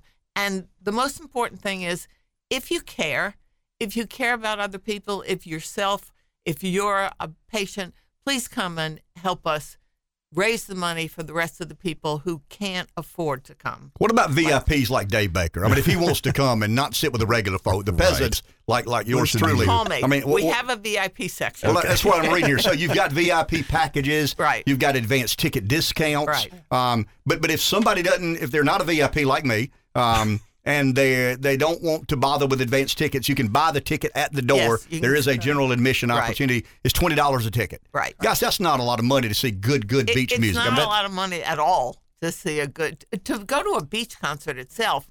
You could never get in and out for less than $100. So $20 is nothing. No question about it. So that's Friday, August the 12th. The Woodies are getting back together. That is in kind of the, is it the courtyard? Behind Hole and Spoken? The Renaissance. That's where it'll be. And food, beverage, a lot of fun, I would imagine. And Jill, as usual, is trying to help these things become roaring successes. Thank you very much. Thank you. Appreciate your time. Hey, I got to tell the story real quick. So the speech and hearing, you've heard this story before. I've told it, I think, once or twice over the air. So I got a brother 17 months younger than I. And for those who may not be surprised by this, I like to talk. Even at an early age, I like to talk. And my brother, my mom thought had a problem. I mean, she thought he had some sort of deficiency. So my mother carried my brother, and my dad was talking. He can't talk. He does something wrong with him. But my dad was freaking out. So they carried my brother to a speech pathologist or speech clinician. And the doctor says, nothing wrong with him, but he's fine. And my mom said, well, he won't talk. I mean, we can't get him to be socially interactive with others. And the doctor said, does he have a sibling? Yeah, he's got a brother 17 months his senior. Bring him next time. Let's see me next Tuesday. So my brother and I go to see the speech therapist. And we're sitting in a room. I mean, obviously, I don't remember this. My mom tells the story. My mom, my brother, and I are in the room with the doctor. And the doctor says, my brother's name is Sammy, said, Sammy, where did you ride coming up here? I said, he rode in the back. I'm the older brother. Sammy, what do you like to eat for dinner? He likes hamburgers. I mean, I like hot dogs. The doctor was, get him away from him, and I'll assure you everything. But I mean, I thought I was taking care of my little brother. You know what? I was impeding his pride. Yeah, I mean, he was my little brother, and I'm there to help mom take care of him. But yeah, the doctor said, get him away from him, and I'll promise you. Poor kid didn't have a chance. He didn't have a chance to say. And I've kind of still done that for the balance of our life. Thank you, Jill. That's great. Good to see you. We'll take a break. We'll be back in just a few moments. 843-661-0937 is our number. We've we've not talked much today about the cathedral. We touched on it a little bit this morning. Still one of the most fascinating subjects I've talked about over these airways. Rev and I have talked during a couple of breaks about, should we commemorate? Next Friday is our 10th anniversary. It's you. I mean, it's not about us. Trust me, it's not about us. It's never been about us. We're simply humble servants doing the job of the people, trying to give you something to entertain yourself with in the mornings. And we're talking about, being good or not being good and having a good day or a bad day. And Rev's a big baseball fan. I'm not as big as I used to be, but the Braves winning world championship, it kind of got me back motivated and interested in baseball. And one of the all-time greats passed away a couple of days ago, Vin Scully, at the age of 94. And I think he called his first Major League Baseball game at the age of 23. I mean, it's some stupid number. And he was voice of the Dodgers for 60-something years. I mean, it's stupid when you throw these numbers around. But I was listening yesterday to somebody on ESPN radio, and I want to get your take on this as a baseball guy, Rev. We debate, is the Beatles the greatest rock and roll band ever, or is the Stones, or is the Eagles, or Led Zeppelin, is Garth Brooks the biggest country star ever? I mean, all these are ballroom conversations. They're fun to have over a beer. Subjective to most. But I've not heard, subjective is the greatest word you could bring up right now. I don't know that it's subjective when you say Vin Scully's the best baseball announcer that has ever lived. I didn't say the best announcer. I mean, I think that's up for debate. But when it comes to baseball, and I listened to ESPN radio yesterday, and they were talking to the voice of the Yankees, who has a local radio show in New York City. Yeah, a local radio show in New York City, that's like having a national radio show. I mean, millions of people listen every morning because it's just a densely populated metropolitan area. And if 2% of the people in New York City, listen to your show, that's millions of people. A lot of ears. That's a lot of ears listening to a radio show. But he said not only is Vin Scully the greatest baseball announcer ever, he's the greatest there ever will be. And you said you were listening to the Braves broadcast yesterday, and they raved. And not just the quality of announcer, but the quality of person. And I know we do politics here, but there are some personalities that transcend the subject. And I think Vin Scully is one of those that deserves somebody doing a political radio show in South Carolina on a Thursday morning to recognize his contributions, not just to baseball, but to broadcasting. And he called his first game on the radio as like a 23-year-old as the voice of a Major League Baseball team. and he retired in 2016 at the age of 88 years old. That's not just a testament to his longevity in baseball, his understanding of the game. It's also a guy gets on the radio at 25 years old and stays there until he's 88 years old. And what's kind of, and it's not, I guess, not really surprising, but I've heard so many broadcasters talk about him and tell stories about meeting him. And you're right, it's not just about that he was the best at doing what he did, but they all tell stories about him being as good as he is on the radio, making the calls for the Dodgers. He's as good or better a person. They said he always took time with broadcasters. When they came into Los Angeles to visit or whatever, most people wanted to meet him. They wanted pictures with him. And he always made sure that if you came into the room that he was treating you like gold. The announcer for the Yankees said when you met Vin Scully, you thought it was about you. I mean, you wanted to meet him because you're a broadcaster and you want to meet the best there's ever been. So when you're meeting Vin Scully, he said all of a sudden he just turns it into, it's not about me, it's about you. I mean, what are you doing? How's your family? How old is your son? How old is your daughter? Oh, they go to this guy. Okay, I had a cousin that went there. I mean, they just turned it in. It never was about him. It never was about you kind of kissing the ring of the guy who's the greatest announcer ever. It's more about he had an uncanny ability to kind of turn it around on, no, this is about you. I mean, how long have you been doing what it is you do? How much do you like? Can I ever help you? Of course you can. You're Vin Scully. I mean, I'm looking for a break in radio. I mean, of course you can help me. But once again, and I just think, I mean, we would be derelict in our responsibility as on the radio if we didn't talk about one of the true icons. I don't want to say pioneers of radio, but certainly one of the icons. And I went back on YouTube, and I would encourage anybody to do this. There's a cadence. I still believe this. I think radio's your friend. And I think radio at times is your intimate friend, at times is your distant friend. I've always believed success on the radio is when somebody has us kind of turned down a little bit. I mean, we're in the background, and all of a sudden we say something that perks their curiosity, and they kind of turn, what did I just say? Did he just say such and such? So it goes from being a distant friend in the background to being a kind of an intimate friend and really paying attention to what you, how many Dodger fans weren't in Dodger Stadium, but Vin Scully made them feel like they were? And I've always felt if radio can transport you to a place you believe exists. I mean, I think of Bob Fulton, in the Gamecock football games. This is before the SEC, before they became, kind of a prominent football, I don't say powerhouse, that's certainly an overstatement, but a player in that world. They were a fledgling football program, never on television except rare occasions. And I can remember turning that radio on and Bob Fulton.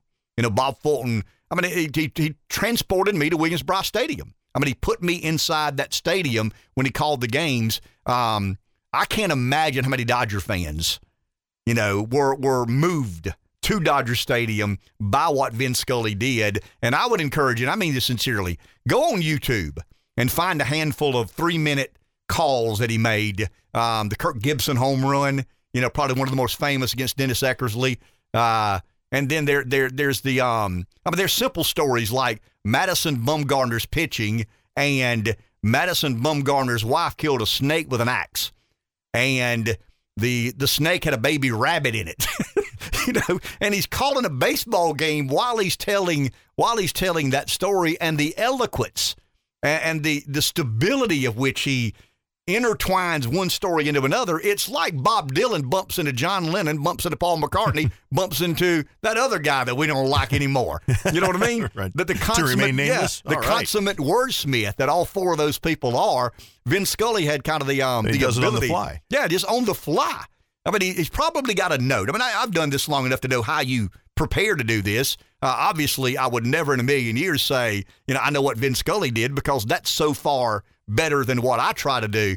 But he probably had a note in a book somewhere that Bumgarner's wife killed a snake. I mean, he's probably on the field. Bumgarner says, Scully says, "How you doing, Madison?" "Doing good, sir. How you?" "I'm doing good. Anything going on? How's your family?" "Well, my wife killed a snake, man." And he tells that story. So Scully kind of mentally captures that, gets back to the press box, makes a note.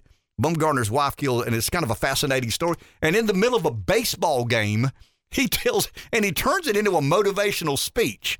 I guess the moral of that story is you just kind of got to keep shaking it off and moving on, and talking about the rabbit. Anyway, Vin Scully was a national treasure, and I was a Dodger hating Braves fan, but one of the great radio broadcasters of all time, dead at the age of 94 he's a years old. Little distant to us, obviously, Sure. being West Coast, being Dodgers, and if you're a Braves fan, obviously. But if you've Bit of a ever had an rivalry. opportunity to be on the radio, you and I have, you know there are some that just flat out do it better than everybody else. No and Vin doubt. Scully is one of those that just flat out did it better than anybody else. I think Chip Carey told a story maybe on the broadcast yesterday for the Braves, and he talked about going back in history with everybody in Dodger Stadium there to watch the game, but with an AM transistor radio held up to their ear so they could listen to Vin Scully's description of the game while they were there. What bigger compliment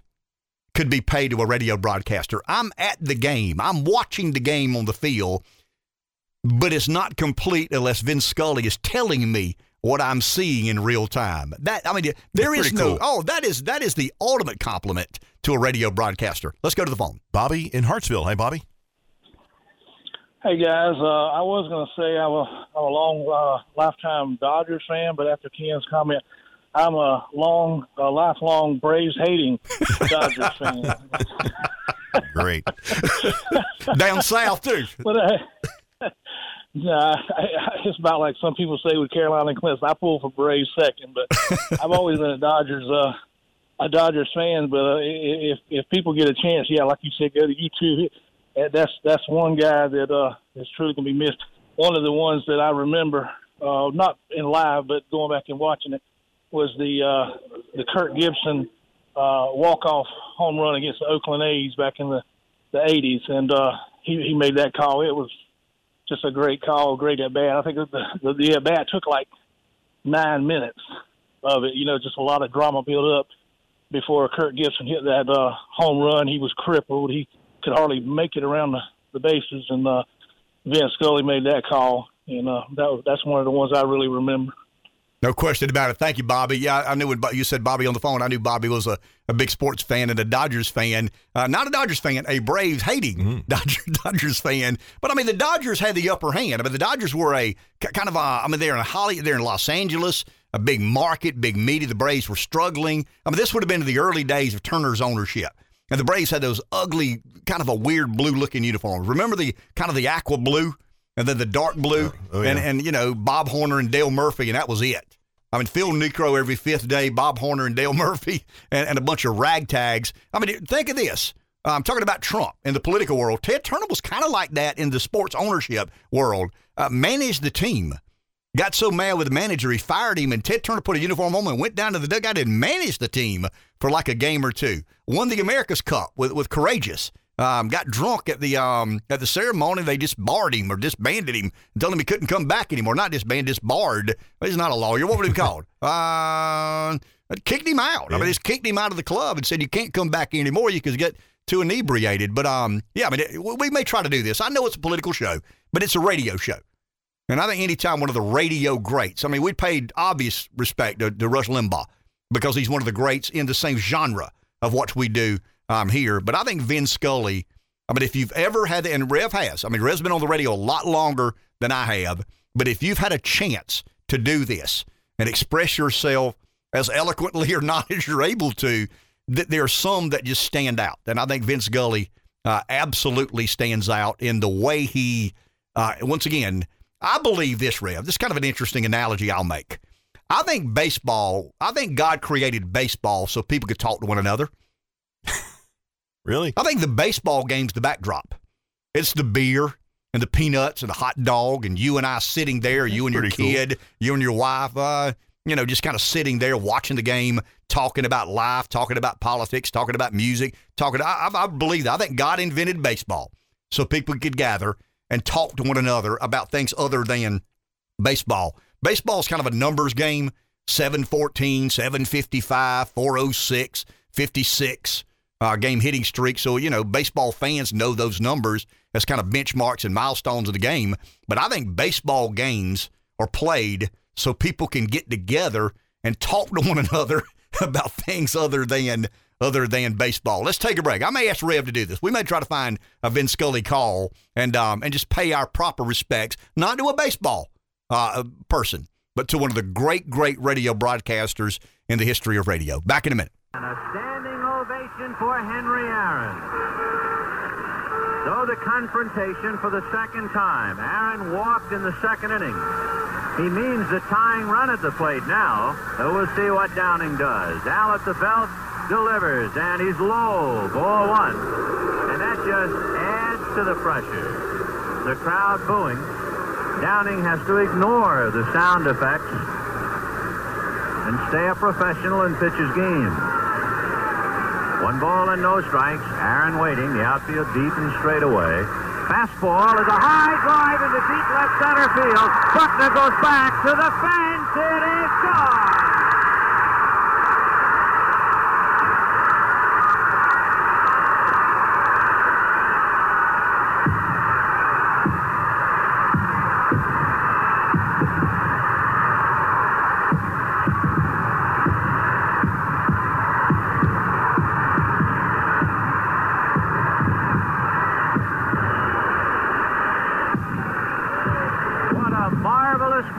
For baseball, what a marvelous moment for Atlanta and the state of Georgia.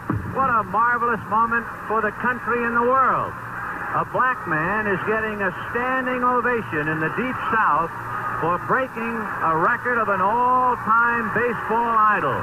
And it is a great moment for all of us, and particularly for Henry Aaron, who was met at home plate not only by every member of the Braves, but by his father and mother.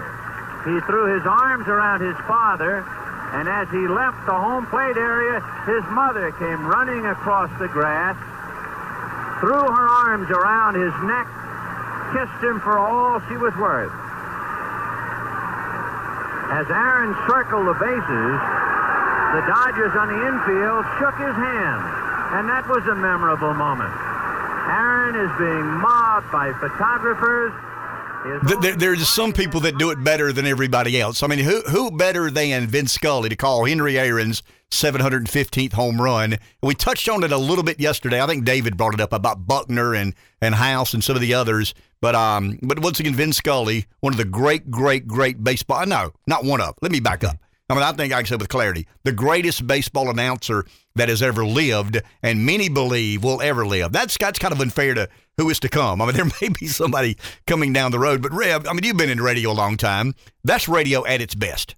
I mean, that's radio in its finest hour, in its finest moment, providing the greatest service radio could ever provide, because Vin Scully put you in Fulton County Stadium. I think it's ironic that Bobby calls, you know, and Al Downing was the pitcher for the Dodgers when Aaron hit the 715th home run. Doesn't matter if you're a Braves fan or a Dodgers fan. That's certainly not what that clip is about. One good way you can tell what we're talking about, if you got chills listening to that then, just as if it was happening now, and I did.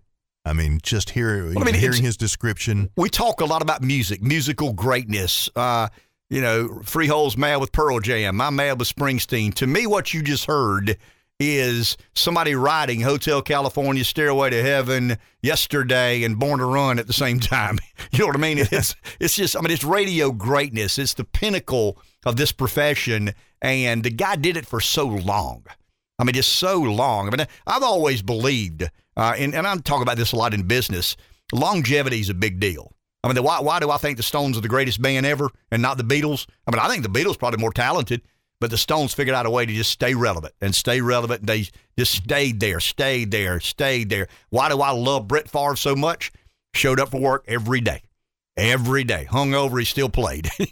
You know, hurt, he still played. I mean, injured, you can't play, but he played so many. I just think there's a lot of credibility, a lot of street cred I give to someone who shows up every day and does it as well the days they don't really want to do it as they do the days they really do want to do it. And I think Vin Scully, to do it that long and that well, deserves kind of a nod. And he put you in Fulton County Stadium, and you feel like you kind of experienced Hank Aaron breaking Babe Ruth's record. And leave it up, Scully, he brings society in it. a black man in the Deep South being cheered by white people. There were a lot of social undertones. I mean, this was not 2022. This was in the 1970s when the record was broken. So there's a lot of things kicking.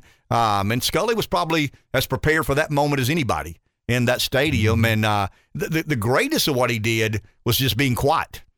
When the home run cleared the fence, how long did Vince Scully not say a word? A minute. Man, let's just let people enjoy the moment. They don't need me talking over the moment. They know the all-time home run record just got broken, and that's when Scully gets out of the way. Yeah. And part of his genius is to I know when I speak, I'm real good at it, but at times the silence of my voice is better than, the inflection of my voice. 843-661-0937 is our number. We'll get back to the standard drumbeat of politics, but once again, we're heading to our 10th anniversary of being on the radio. We got about 60 more to catch Vin Scully. I think he was on the radio about, let me do the math, at 25. So 75 would be 50 years, and another 13, because I think he went off the air at 88. So that's 63 years, right? 63 years, voice of the Dodgers, or voice doing radio in some way, shape, or form, broadcasting baseball games. How long was Vin Scully voice of the Dodgers? Can you look that up? Yep, looking up right now. Okay, in real time we're doing this. I know. And got kind of a slow Google connection here. I don't think Vin Scully's made Google mad, has he? But I don't think Scully ever said he was a conservative or an America Firster. I mean, if he's an America Firster, you probably can't find Vin Scully if you Google information about him. 67 seasons. Wow. And I think I heard so we want all kind of accolades for 10 years. Yeah, I mean, we're forcing people to recognize our 10th anniversary. We got another week to do this. 67 years, voice of the L.A. Dodgers. I think I read the other day that a story that said when he started playing or calling for the Dodgers, there were players playing that were born in the 1800s. Yeah, he's got like a direct connection to Connie Mack. I mean, I think I read where like Connie Mack and he did. I was like, Connie Mack? Connie Mack is Moses. I mean, Connie Mack was on the ark. Connie Mack doesn't, but no, he was so connected to, I guess, the pioneers, the ultimate pioneers of the game of baseball. 843-661-0937 is our number. Take a break. Get back to the ranting and raving of American politics on the other side. 843-661-0937 is our number. Call in, talk about whatever it is you choose to talk about. We've discussed a lot of different things this morning. We've moved around a bit. We actually got KT Mcfarland calling in at 9:30 about the visit to Taiwan by Nancy Pelosi. Kind of plays into one of these stories we talked about earlier this morning. The challenge still stands for the never Trumper, for the traditional Republican, for the establishment Republican, with all due respect, and I mean this sincerely. At times I don't respect, but with all due respect, and I mean that sincerely, name a candidate better than Donald Trump to run in 2024, not named Ron DeSantis. I'm not saying DeSantis is better, but I think there's a fair debate. I think there's an absolute debate to have between the Republicans in America deciding between Ron DeSantis and Donald Trump. DeSantis brings more negatives, but he's less of a proven commodity, right? I mean, he's governed Florida. He's been highly effective in governing Florida, as if you see the world as we do. I mean, if you see the world in a kind of a pro-abortion, pro-taxing, embracing green energy way, he's your mortal foe. He's your sworn enemy. But if you see the world in an America First kind of way, Ron DeSantis is kind of the standard bearer side of Trump. I mean, if it's not Trump, it's got to be DeSantis. But name another Republican, because I hear this a lot. And we got a bit testy with friends yesterday when they said that I was too aggressively pursuing convincing people for Trump to run again. In other words, we're going to lose the election if we listen to you radio show hosts who are trying to convince, us that Donald Trump is the most formidable candidate to run in 2024. Give me an alternative. Tell me somebody better than Trump. I mean, once again, I'll give the debate about Ron DeSantis. I think there is a genuine and complicated debate, but it's sincere between DeSantis and Trump. How many votes do you believe? Let me ask it this way, Rev. Who other than Trump, with an R beside their name, would get 75 million votes? You know what the alternate argument is? Yeah, but who other than Trump is going to vote or going to motivate 81 million Democrats to vote? But it's not the Democrats, guys. I mean, the Democrats are going to vote for the Democrat. Here's what happened in 2020. A lot of you establishment Republicans bailed. White, educated females in particular. I mean, the data is implicitly clear. The white, educated female voters said, I've had enough of MAGA. I'm going to give the adult, and I'm talking about an adult, an 80-year-old adult. I'm going an 80-year-old senile man. I'm going to give him the keys to the liquor cabinet and see if he can and what do we say bring to those adulthood. Those people that bailed? We say, this is on you. Yeah, of course it is. Inflation's on you. Gas prices are on you. It's not on the Democrats. If you're a Democrat, who are you inclined to vote for? The Democrat. Of course. I mean, but if you're a Republican and you don't get your way, you take your ball and go home. But Trump is the repugnant one? I mean, that's what I don't understand. And I've got many, many friends in that camp. They look at me as if I'm the problem because I'm advocating for Trump to run again, but they'll bail and go vote for the Democrat if Trump does, or stay home, take a pass. I mean, that's impractical. That's irresponsible. That's just crazy. It's lunacy in action. But once again, name a Republican running for president in 2024 that you believe could get 75 million votes, not named Donald Trump or Ron DeSantis. I mean, I'm trying to think. I mean, let's say J.D. Vance gives a speech, you know, when he wins the Senate seat in Ohio, and he gives a speech and he takes off and runs like the wind. Okay, Vance would be Blake Masters. Blake Masters accepted the Republican nominations for the primary with jeans on. I don't know if you saw this or not. He had a suit on for a little while, but the majority of the time he had like an untucked shirt. Oh, I missed that. Yeah, an untucked shirt and jeans. I mean, that's kind of where we're headed. And it's so interesting here because the one subset that we've really struggled with is young voters.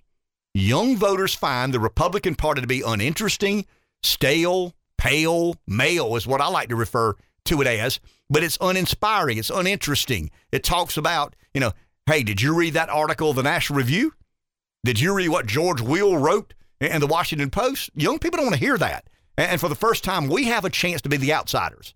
In other words, if Woodstock were held today, the Trump voters would be first in line. We're kind of the counterculturist, right? I mean, we're the rebels. We're the renegades. We're the misfits. We're the ragtags. I mean, that's historically been, the counterculture element in American politics has historically been with the Democrats. Well, now this newfound energy within the Republican Party that I think could entice young people to want to be a part of it. It's interesting to me how many more young people know about the cathedral than I did. You know, I stumbled on it and think I found something that nobody knows anything about. The reality is a lot of young people have read Yarkin. And you know, when I say dark enlighteners, they're going to yell, that's those guys from Silicon Valley, a lot of them libertarian. You know, they blog and they post things, they misspell words on purpose so the Google content moderators won't catch it. I mean, imagine the genius it takes to intentionally misspell a word. You went to Stanford. You graduated third in your class, you made 16 on the SAT, but you can't spell appropriate, or you can't spell America first. You misspell it, FISTR. So the Google content moderators will let that article be prioritized, and more eyes can see it, more people can read it, be exposed to it, kind of scratch their head and say, wow, that kind of makes sense. I implored my friends yesterday to please read that article I sent to them. But I sent everybody a copy of the article, a brief explanation of the cathedral. I know they didn't read it because they think I'm crazy. I'm not. I'll assure you I'm not. And the more we find out and expose the cathedral, the better we are to be successful in eventual elections to come. I'm talking about the cathedral. Rev says, I'm going to read during the break. He said, hey, that article you sent me, and it's basically, I'll read it. The case against democracy. I'm going to read it. Yeah, I mean, imagine a Republican being proud to sign up on an article, The Case Against Democracy. This is in 2007. I mean, this is not recent. This is 15 years ago. And it's talking about red pill, blue pill. And the red pill solution is X and the blue pill solution is Y. And they're basically arguing that the blue pill solution would be the orthodox Democrat response. I'm not talking about party. I'm talking about system of government. The democracy would answer this question this way. That would be their perspective. That would be the blue pill. So let's go through a couple of issues here. You ready? The power structure of the West. I mean, I got to use you. So red pill, blue pill, and Dave's pill. What is Dave's pill? When I say, I'm going to read the blue pill first, give you a chance to kind of gather your thoughts. Mm-hmm. So the power structure of the West. The blue pill is power in the West is held by the people who have to guard it closely against corrupt politicians and corporations. What do you say about the power structure of the West?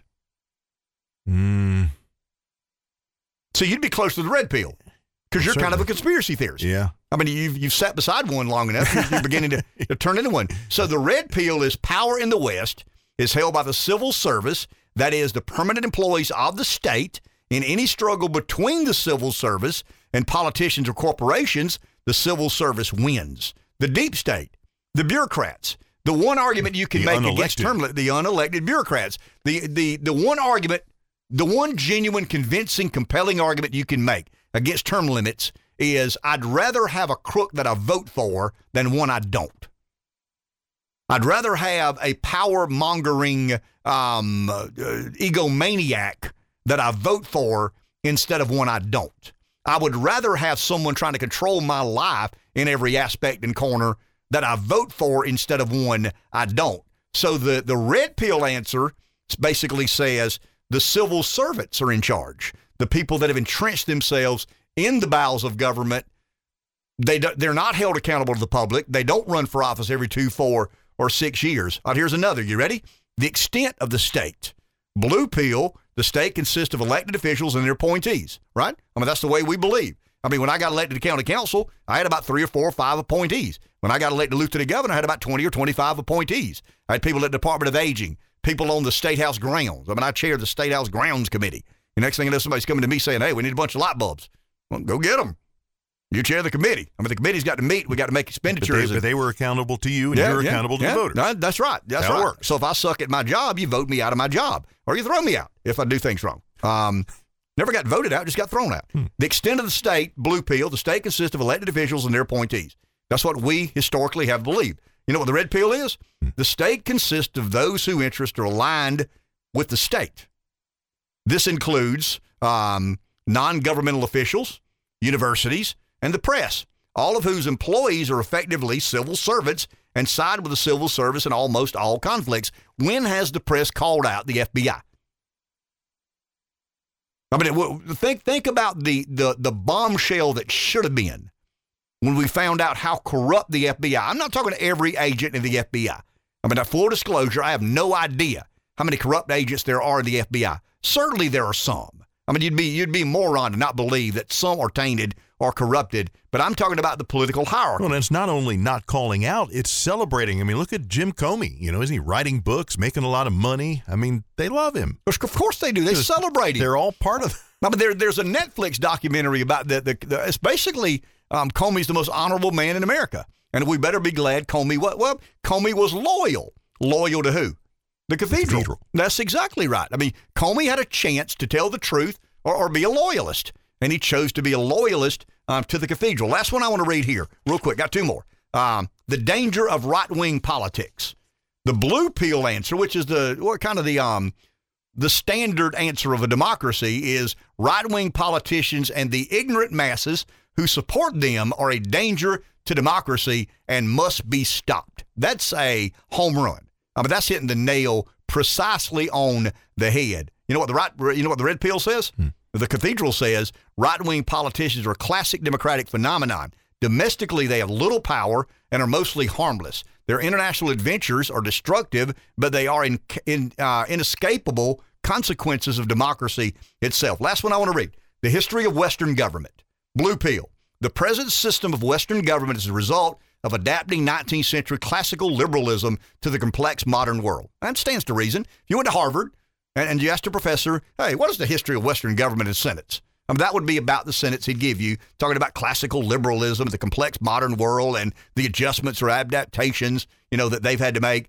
The red pill says Western governments today are clones of the quasi-democratic FDR regime, whose best modern comparisons are leaders like Mubarak, Putin. Wow. Its origin was the progressive movement, which broke classical libertarianism, then complained that it didn't work. So there's kind of a comparing the cathedral to FDR, the New Deal, all with one one with all, e pluribus unum.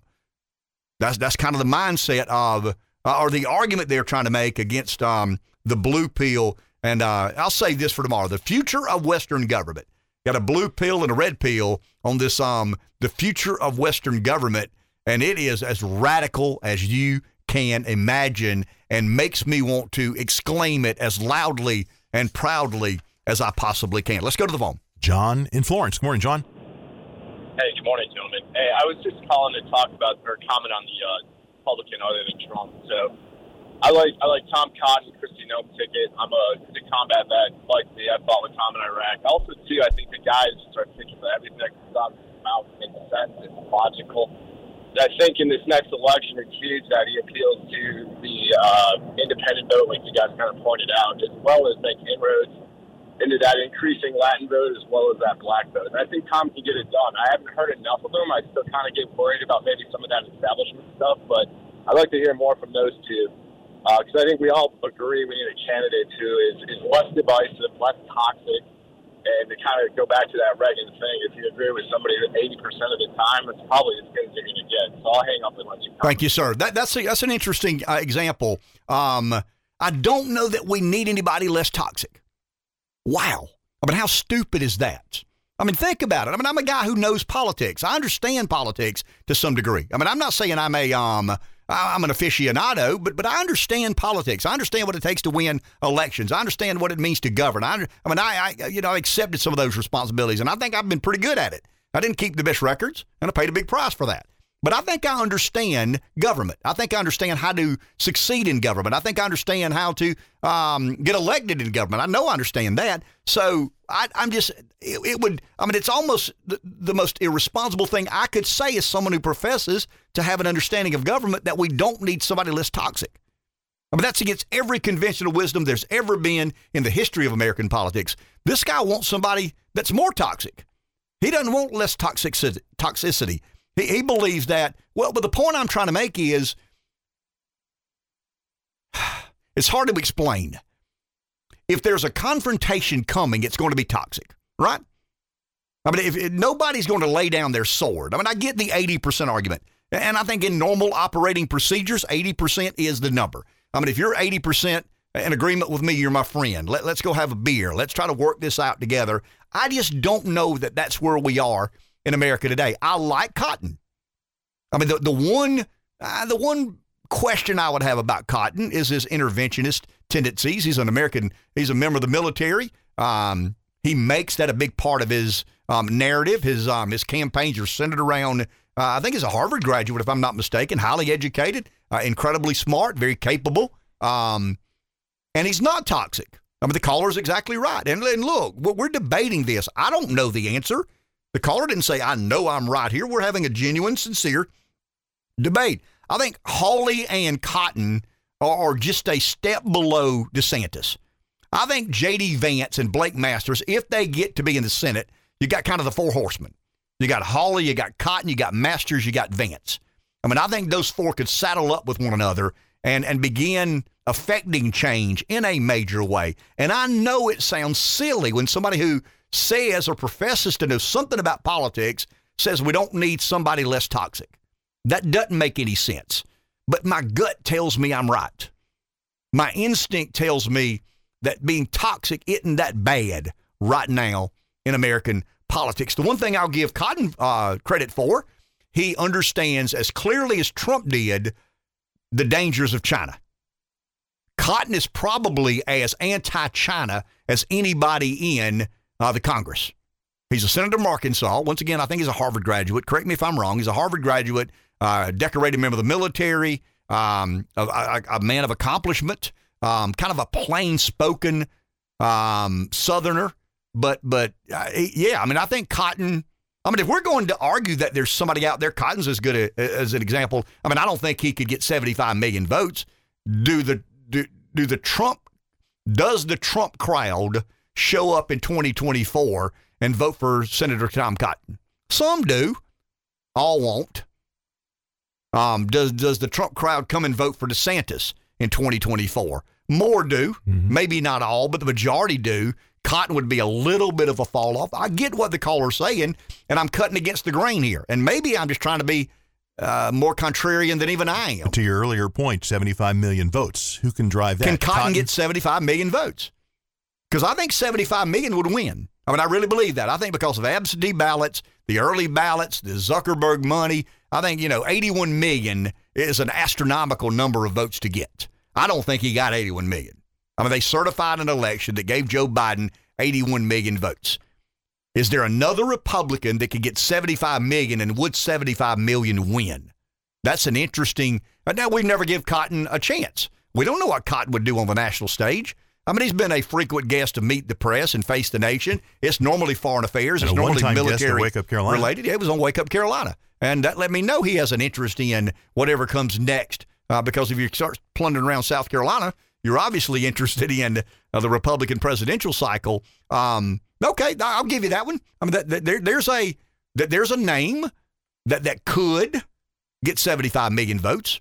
I don't think he would, but I think he could. And there's no question he's less toxic. One thing he did yesterday was introduce legislation that's going to disallow China from buying so much farmland. I'll explain that on the other side. Take a break.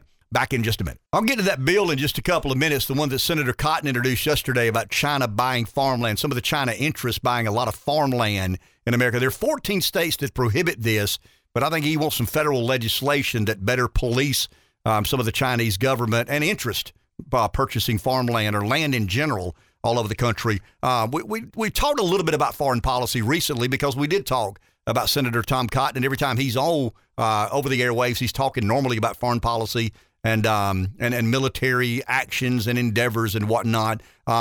We have with us a special guest, author of a new book, Revolution, Trump, Washington, and We the People. She was President Trump's former Deputy National Security Advisor, former Assistant Secretary of State, and Pentagon spokeswoman KT Mcfarland. Ms. Mcfarland, good morning. How are you? It's an honor and a pleasure. Thank you for having me. So I'll ask this. What exactly is this administration, not the former administration, but what exactly is the previous administration's stance and standing as it relates to Taiwan? Well, the Trump administration did a couple of things. One, we increased our technological ability vis-a-vis China. We had a trade war with China, which I think we won. We also increased the defense budget to stand up to China militarily to match them. And we took efforts to secure the supply chain of critical goods coming from China to the United States. All that was terrific. The Biden administration has unfortunately reversed all of that. In what way? I mean, when you say it, to me, it's confusing messaging. I mean, Speaker Pelosi says one thing, the White House says something separate of that. So where is the point of confusion that could or could not mislead the American public? Well, let me tell you, if you're confused, I'm confused. I've spent 50 years as a national security expert. I have no idea what their China policy is. You have the Speaker of the House of the same political party as the White House. She's announcing she's going to Taiwan. And then the White House is saying, not a good idea. The president comes out and says, not a great idea at this time. And then the Chinese said, don't you dare come. So, of course, then they're boxed into a position. Of course she has to go, because otherwise it looks like China is defining American national security. And they can't have that. So, but what are they trying to do? What are they trying to accomplish by this? I'm not sure. I think they thought they were standing up to China and being tough. But they're not. They've cut back on American military spending, particularly about the Navy. They've done nothing about the supply chain crisis. They've, as Tom Cotton has said yesterday, they're allowing China to buy up farmland throughout the United States, and even in more scary, they've allowed China to buy land right next to critical American military facilities. And they've allowed, there's another example, is that the Chinese steal a lot of American technology. The Trump administration put in a unit in government to monitor the stealing, to catch the spies. The Biden administration dismantled it. So they talk tough about China, and Nancy Pelosi goes to Taiwan, which is talking tough about China, and yet deeds never match the words. So maybe they got a photo op out of it, but I don't think they've gotten any real improvement in America's ability to stand up to China, and China will retaliate at some point. Ms. Mcfarland, you have a career and expertise that exceeds most of all of our listeners, obviously. in matters related to national security and foreign affairs, to the commoner, to the average American Republican primary voter, why should we be interested in Taiwan? And I say that because I perceive there to be a fairly significant strain of anti-interventionism in the America First political movement. It's not isolationist, despite what the media tries to portray it as, but it is somewhat non-interventionist. Why should the America First Republican primary voter be so interested in what happens in Taiwan? There are a couple of reasons. One, I am an anti-interventionist, and I'm a traditional Republican foreign policy expert going back to the 1970s. I broke with the traditional Republican interventionists over the forever wars in the Middle East. So I agree with you. We've wasted trillions in fighting wars that we could never win in the Middle East and trying to build nations and democracies in the most backward part of the world. Meanwhile, we took our eye off China, and for 20 years the Chinese have been building up their military, their technology, and their economy, and they did it with us doing nothing about it. The second thing is, why does Taiwan itself matter? Well, it matters because it's a democracy and it should be an independent nation. But what it matters economically, I mean, do you have a cell phone? Do you have a car? Well, all those things run on chips, microchips, microprocessing chips, and guess where they're all manufactured? In Taiwan, in China. We Americans invent the technology, but then we don't make that stuff here. They make it in Taiwan. So if you think there's a supply chain crisis over baby formula, just think of what a supply chain crisis is if Taiwan, controlled by China, if they decide they're not going to send microprocessing chips to the United States and other parts of the world. We'd have a really serious world economic problem. That is so well explained. Ms. Mcfarland, thank you for your time. Have a great day, ma'am. Thank you. It's an honor and a pleasure. Thank you very much. That's kind of an interesting, very insider voice on Wake Up Carolina this morning. KT Mcfarland. Well, I said KT Oslin. I'm KT Mcfarland. I told Rev KT Oslin's coming on in a minute. He said, no, dude, she's saying 80s ladies, I think. You're talking about somebody else here a different KT. In a second. But there is kind of a squaring up that America First has to do. And I think Cotton, I still got that in my head. The previous caller talking about Tom Cotton. That's kind of an interesting argument. And I think it's probably the most legitimate person you could propose as someone other than DeSantis and Trump that could engage the America First voter where they are and convince them that I am a reasonable alternative. DeSantis has already done that. There's no doubt about that. DeSantis has cleared that hurdle. Can Cotton clear that hurdle? Can Hawley clear that hurdle? I think they can. Ms. McFarland was talking about what Tom Cotton did yesterday. There are 14 states, might be 15. I think it's 14 states in America that basically disallow foreign ownership. The foreign ownership restrictions. I'm not saying they disallow. They restrict certain elements within foreign governments to invest in properties. It's not that, hey, where were you born? In China, you can't buy this house. You can't buy this land. But there are 14 states in America that have some level of foreign ownership restriction on property rights as it relates to foreigners and foreign governments. There is absolutely no federal restriction on any of that. So the amount of U.S. private farmland or whatever sort of residential property or commercial property, some of these governments can own as much as they like if they're not in these 14 states. Well, according to the USDA, China and Chinese investors increased their holdings in agricultural property in America from 13,720 acres in 2010 to 352,140 in 2020. That number, from what I understand, is north of 500,000 today. This is in 2020. So in a decade, Chinese investor holdings of U.S. agricultural land has gone from 13,720 acres to 352,000, add another 150 or so. So we're at about 500,000 acres of land. Now, I don't have any idea. I've read the stories. I've heard the stories. I've heard some of the debates about the stories. Is this land a matter of national security? I don't care. I'm sorry. I am a nationalist. I'm unapologetically an America firster. I would not allow Chinese investors and interests to purchase land in America, period. I understand capitalism. I understand a global economy. I understand the unfettered access to the free market. I get that. I mean, that's what we've celebrated. That's what the red, white, and blue stands for. I get that. I don't give a damn. I would not be in favor of allowing Chinese investors or Chinese operatives to invest in agricultural or commercial property in America, for that matter. Does it disallow freehold? Let's say freehold inherits a farm, and he's got 500 acres, and it's near a naval base, and freehold could sell that land for $5,000 an acre, but the Chinese offered him $20,000 an acre. I mean, are we going to exclude freehold from making a more significant profit in the free market for something he owns? Yes, we are. Absolutely we are. And that goes back to J.D. Vance. What are we going to do when we get the levers of government? Are we going to forsake some of our hunches and the way we normally see things? No Republican wants to exclude freehold from selling his land for as much as he can.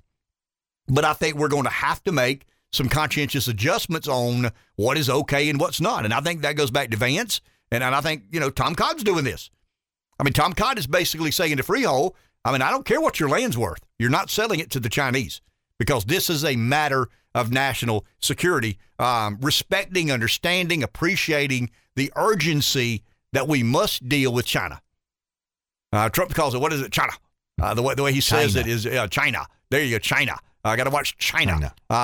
So these 36 states that don't have any sort of foreign ownership restrictions will be restricted. Joe Manchin is actually a co-sponsor of this bill. This is kind of interesting that Tom Cotton, Joe Manchin, there are a lot of senators that are a part of this, but it's going to really put to test how passionate you are about capitalism and the free market. Are we going to exclude? An American property owner has an offer of X from an American business person, and he has an offer of X times 300% from a foreign investor, China in particular.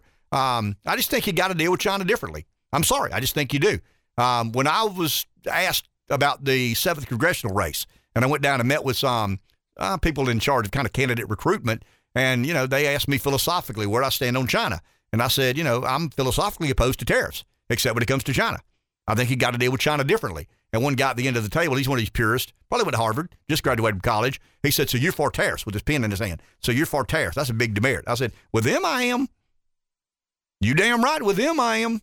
I think China's a different animal. I think you got to deal with them fundamentally different than you do some of the other antagonists. I don't want to say mortal foes. I think China is much more than an antagonist. I think they're anti-American. I think they see us as the preeminent superpower. I think the one thing China agrees with America on, they want one preeminent superpower in the world. They don't want it to be America. They want to be the sole superpower on the planet. And if we're not careful, because I'm telling you what they are, Rev, I hate to say this because it's so un-American. They're smarter and tougher than we are. Their government is smarter, tougher, and shrewder. Now, it's easy to be a communist and be tougher, smarter, and shrewder, but we've got to shore up democracy. If we're going to take democracy and put it in competition with communism in a shrewd, smart, savvy way China runs their nation, we got to be better. Democracy has some shortcomings. We allow incompetent people to vote. We allow dumb people to vote. We allow lazy people to vote. That's not what they do in China. They just simply do not. They probably have, it'd be a parochial elitist, but it would be elitist nonetheless. But if we're going to be a democracy, we just got to get better at it.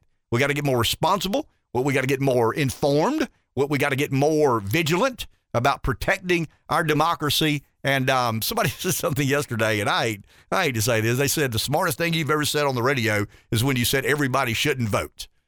I can't believe I say some of these things that are so, but I believe it. I'm sorry. I believe now that democracy is hard because lazy, incompetent, dumb people get to vote. And their vote counts as equal to the most competent, the hardest working, the most diligent, the most smart, the smartest guy. His vote counts one, and somebody else's vote counts one as well. Take a break. We'll be back in just a minute. 843-661-0937 is our number. Seems like the last hour, in the last couple of weeks, the calls have kind of dried up and gone away. People are probably out busier than they are early in the morning, not able to call in. But it certainly makes my work harder. Well, anyway. Does it seem to you, because we know what the discussion about recession and negative GDP growth, okay, we hear all that talk. But I haven't seen lately like a drop in activity out there. It seems like traffic is up everywhere I go. You know, you got to wait through a couple of light changes. I mean, am I imagining this, or is it? That's a good question. At least that's a good question. The last few weeks, it just seemed like that for some reason. I can't answer that. I mean, I do know that we're driving less today than we did this time last year. I mean, I think the numbers are pretty clear on that. I mean, it's not significantly less, but I don't know. I mean, that's an interesting question. And once again, Rev, that's probably the best way to observe. I mean, the numbers are what the numbers are. But the numbers, I mean, you can take numbers and what do they say about statistics? I mean, you know, statistics and damn lies. And I don't know. I mean, I'm like you. I tend to pay attention to what's going on. I mean, a few months ago, I made the observation that it seemed like traffic was down. You know, I went out to pick up some food at a restaurant, and I noticed there were no cars in that parking lot or any of the other parking lots that I was observing. And I thought, ooh, wow, this was telling me something. But then it seems like the last couple of weeks, I don't know why, it's just like there seems to be more traffic. It takes longer to get places, and then if you go somewhere, you have to wait in a longer line.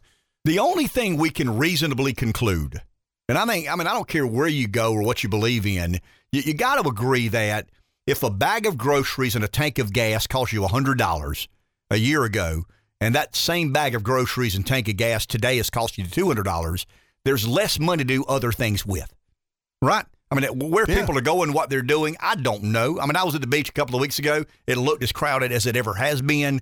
But the fundamental reality is this. If what cost you $100 a year ago cost you $200 today, that's $100 less you have to do other things. Now, if you're making $1 million a year, it doesn't matter. But most people aren't making $1 million a year, and they have to account for that price increase and inflation, the relationship to inflation. Is that affecting people? I mean, I'll confess, I haven't changed my lifestyle. I mean, I'm frustrated. I'm bothered. I cuss when I fill my truck up with gas. I feel like yelling MAGA when I go to the Fresh Market at Pawleys Island. I have this, I mean, I'm telling you, when I go to the Fresh Market at Pawleys Island and everybody gets out of a Volvo or one of these other European sedans, and they got a poodle in their hand, skinny jeans, and a Patagonia vest, I want to walk in Fresh Market at Pawleys and just yell MAGA. I mean, I just want to walk up behind the rich, educated, the affluent, white, educated female with a Patagonia sweater vest. I just want to walk up behind her and yell MAGA. You'd scare her to death. I mean, I just do. I want to yell. I just want to run around the Fresh Market at Pawleys yelling MAGA, MAGA, MAGA, MAGA, and I want to put Trump stickers on every Volvo, BMW, and Mercedes in the parking lot. Let's go to the phone. Cocky Mike. Hey, Mike. Hey, I'm working in Mount Pleasant. Give me a handful of them MAGA stickers. I'll put them on those Maseratis. And that kind of. Hey, this is a little off topic, but it's kind of interesting, very interesting to me at least. Have y'all read all the details and about the occurrence of us killing that latest terrorist, Wawa Wee or whatever his name is? I've read some of that, Mike, but there was a report that he died of asthma 2 years ago. Well, I don't know that. That's all. Let me tell you something. The interesting part about this, they surveilled him for months. They killed him on his balcony, okay? He lived in a very posh neighborhood in Iran, or whatever city in Iran, and they observed his morning habits after prayer. He would come out onto the balcony. They killed him with an R9X Hellfire missile, which has no explosive ordnance in it. This is the damnedest thing. Look it up. R9X Hellfire. Right before it hits its target, it pops open 6 steel blades about 3 feet long, and they're spinning. It literally shreds whatever it hits. So this guy was literally cut into pieces, and his wife and child, who were less than 30 feet away, were not injured whatsoever. the people who live in that complex said all we heard was a thud. That's how sophisticated we are. We took out that last big general. We took him out the same way by sending one through the roof of his car. Interesting. I know it's off topic, but people like me find this very interesting. Well, that's very interesting. Thank you. Thank you, Michael. Appreciate it, my man. That was a good way to wrap up the show. I read the same thing, but also read a report where he died of asthma a couple of years ago. I saw that. Yeah. See, I got to spread these conspiracy theories. If I don't, my audience will drop and go away, and I'll be unemployed. Enjoy your day. We'll talk tomorrow.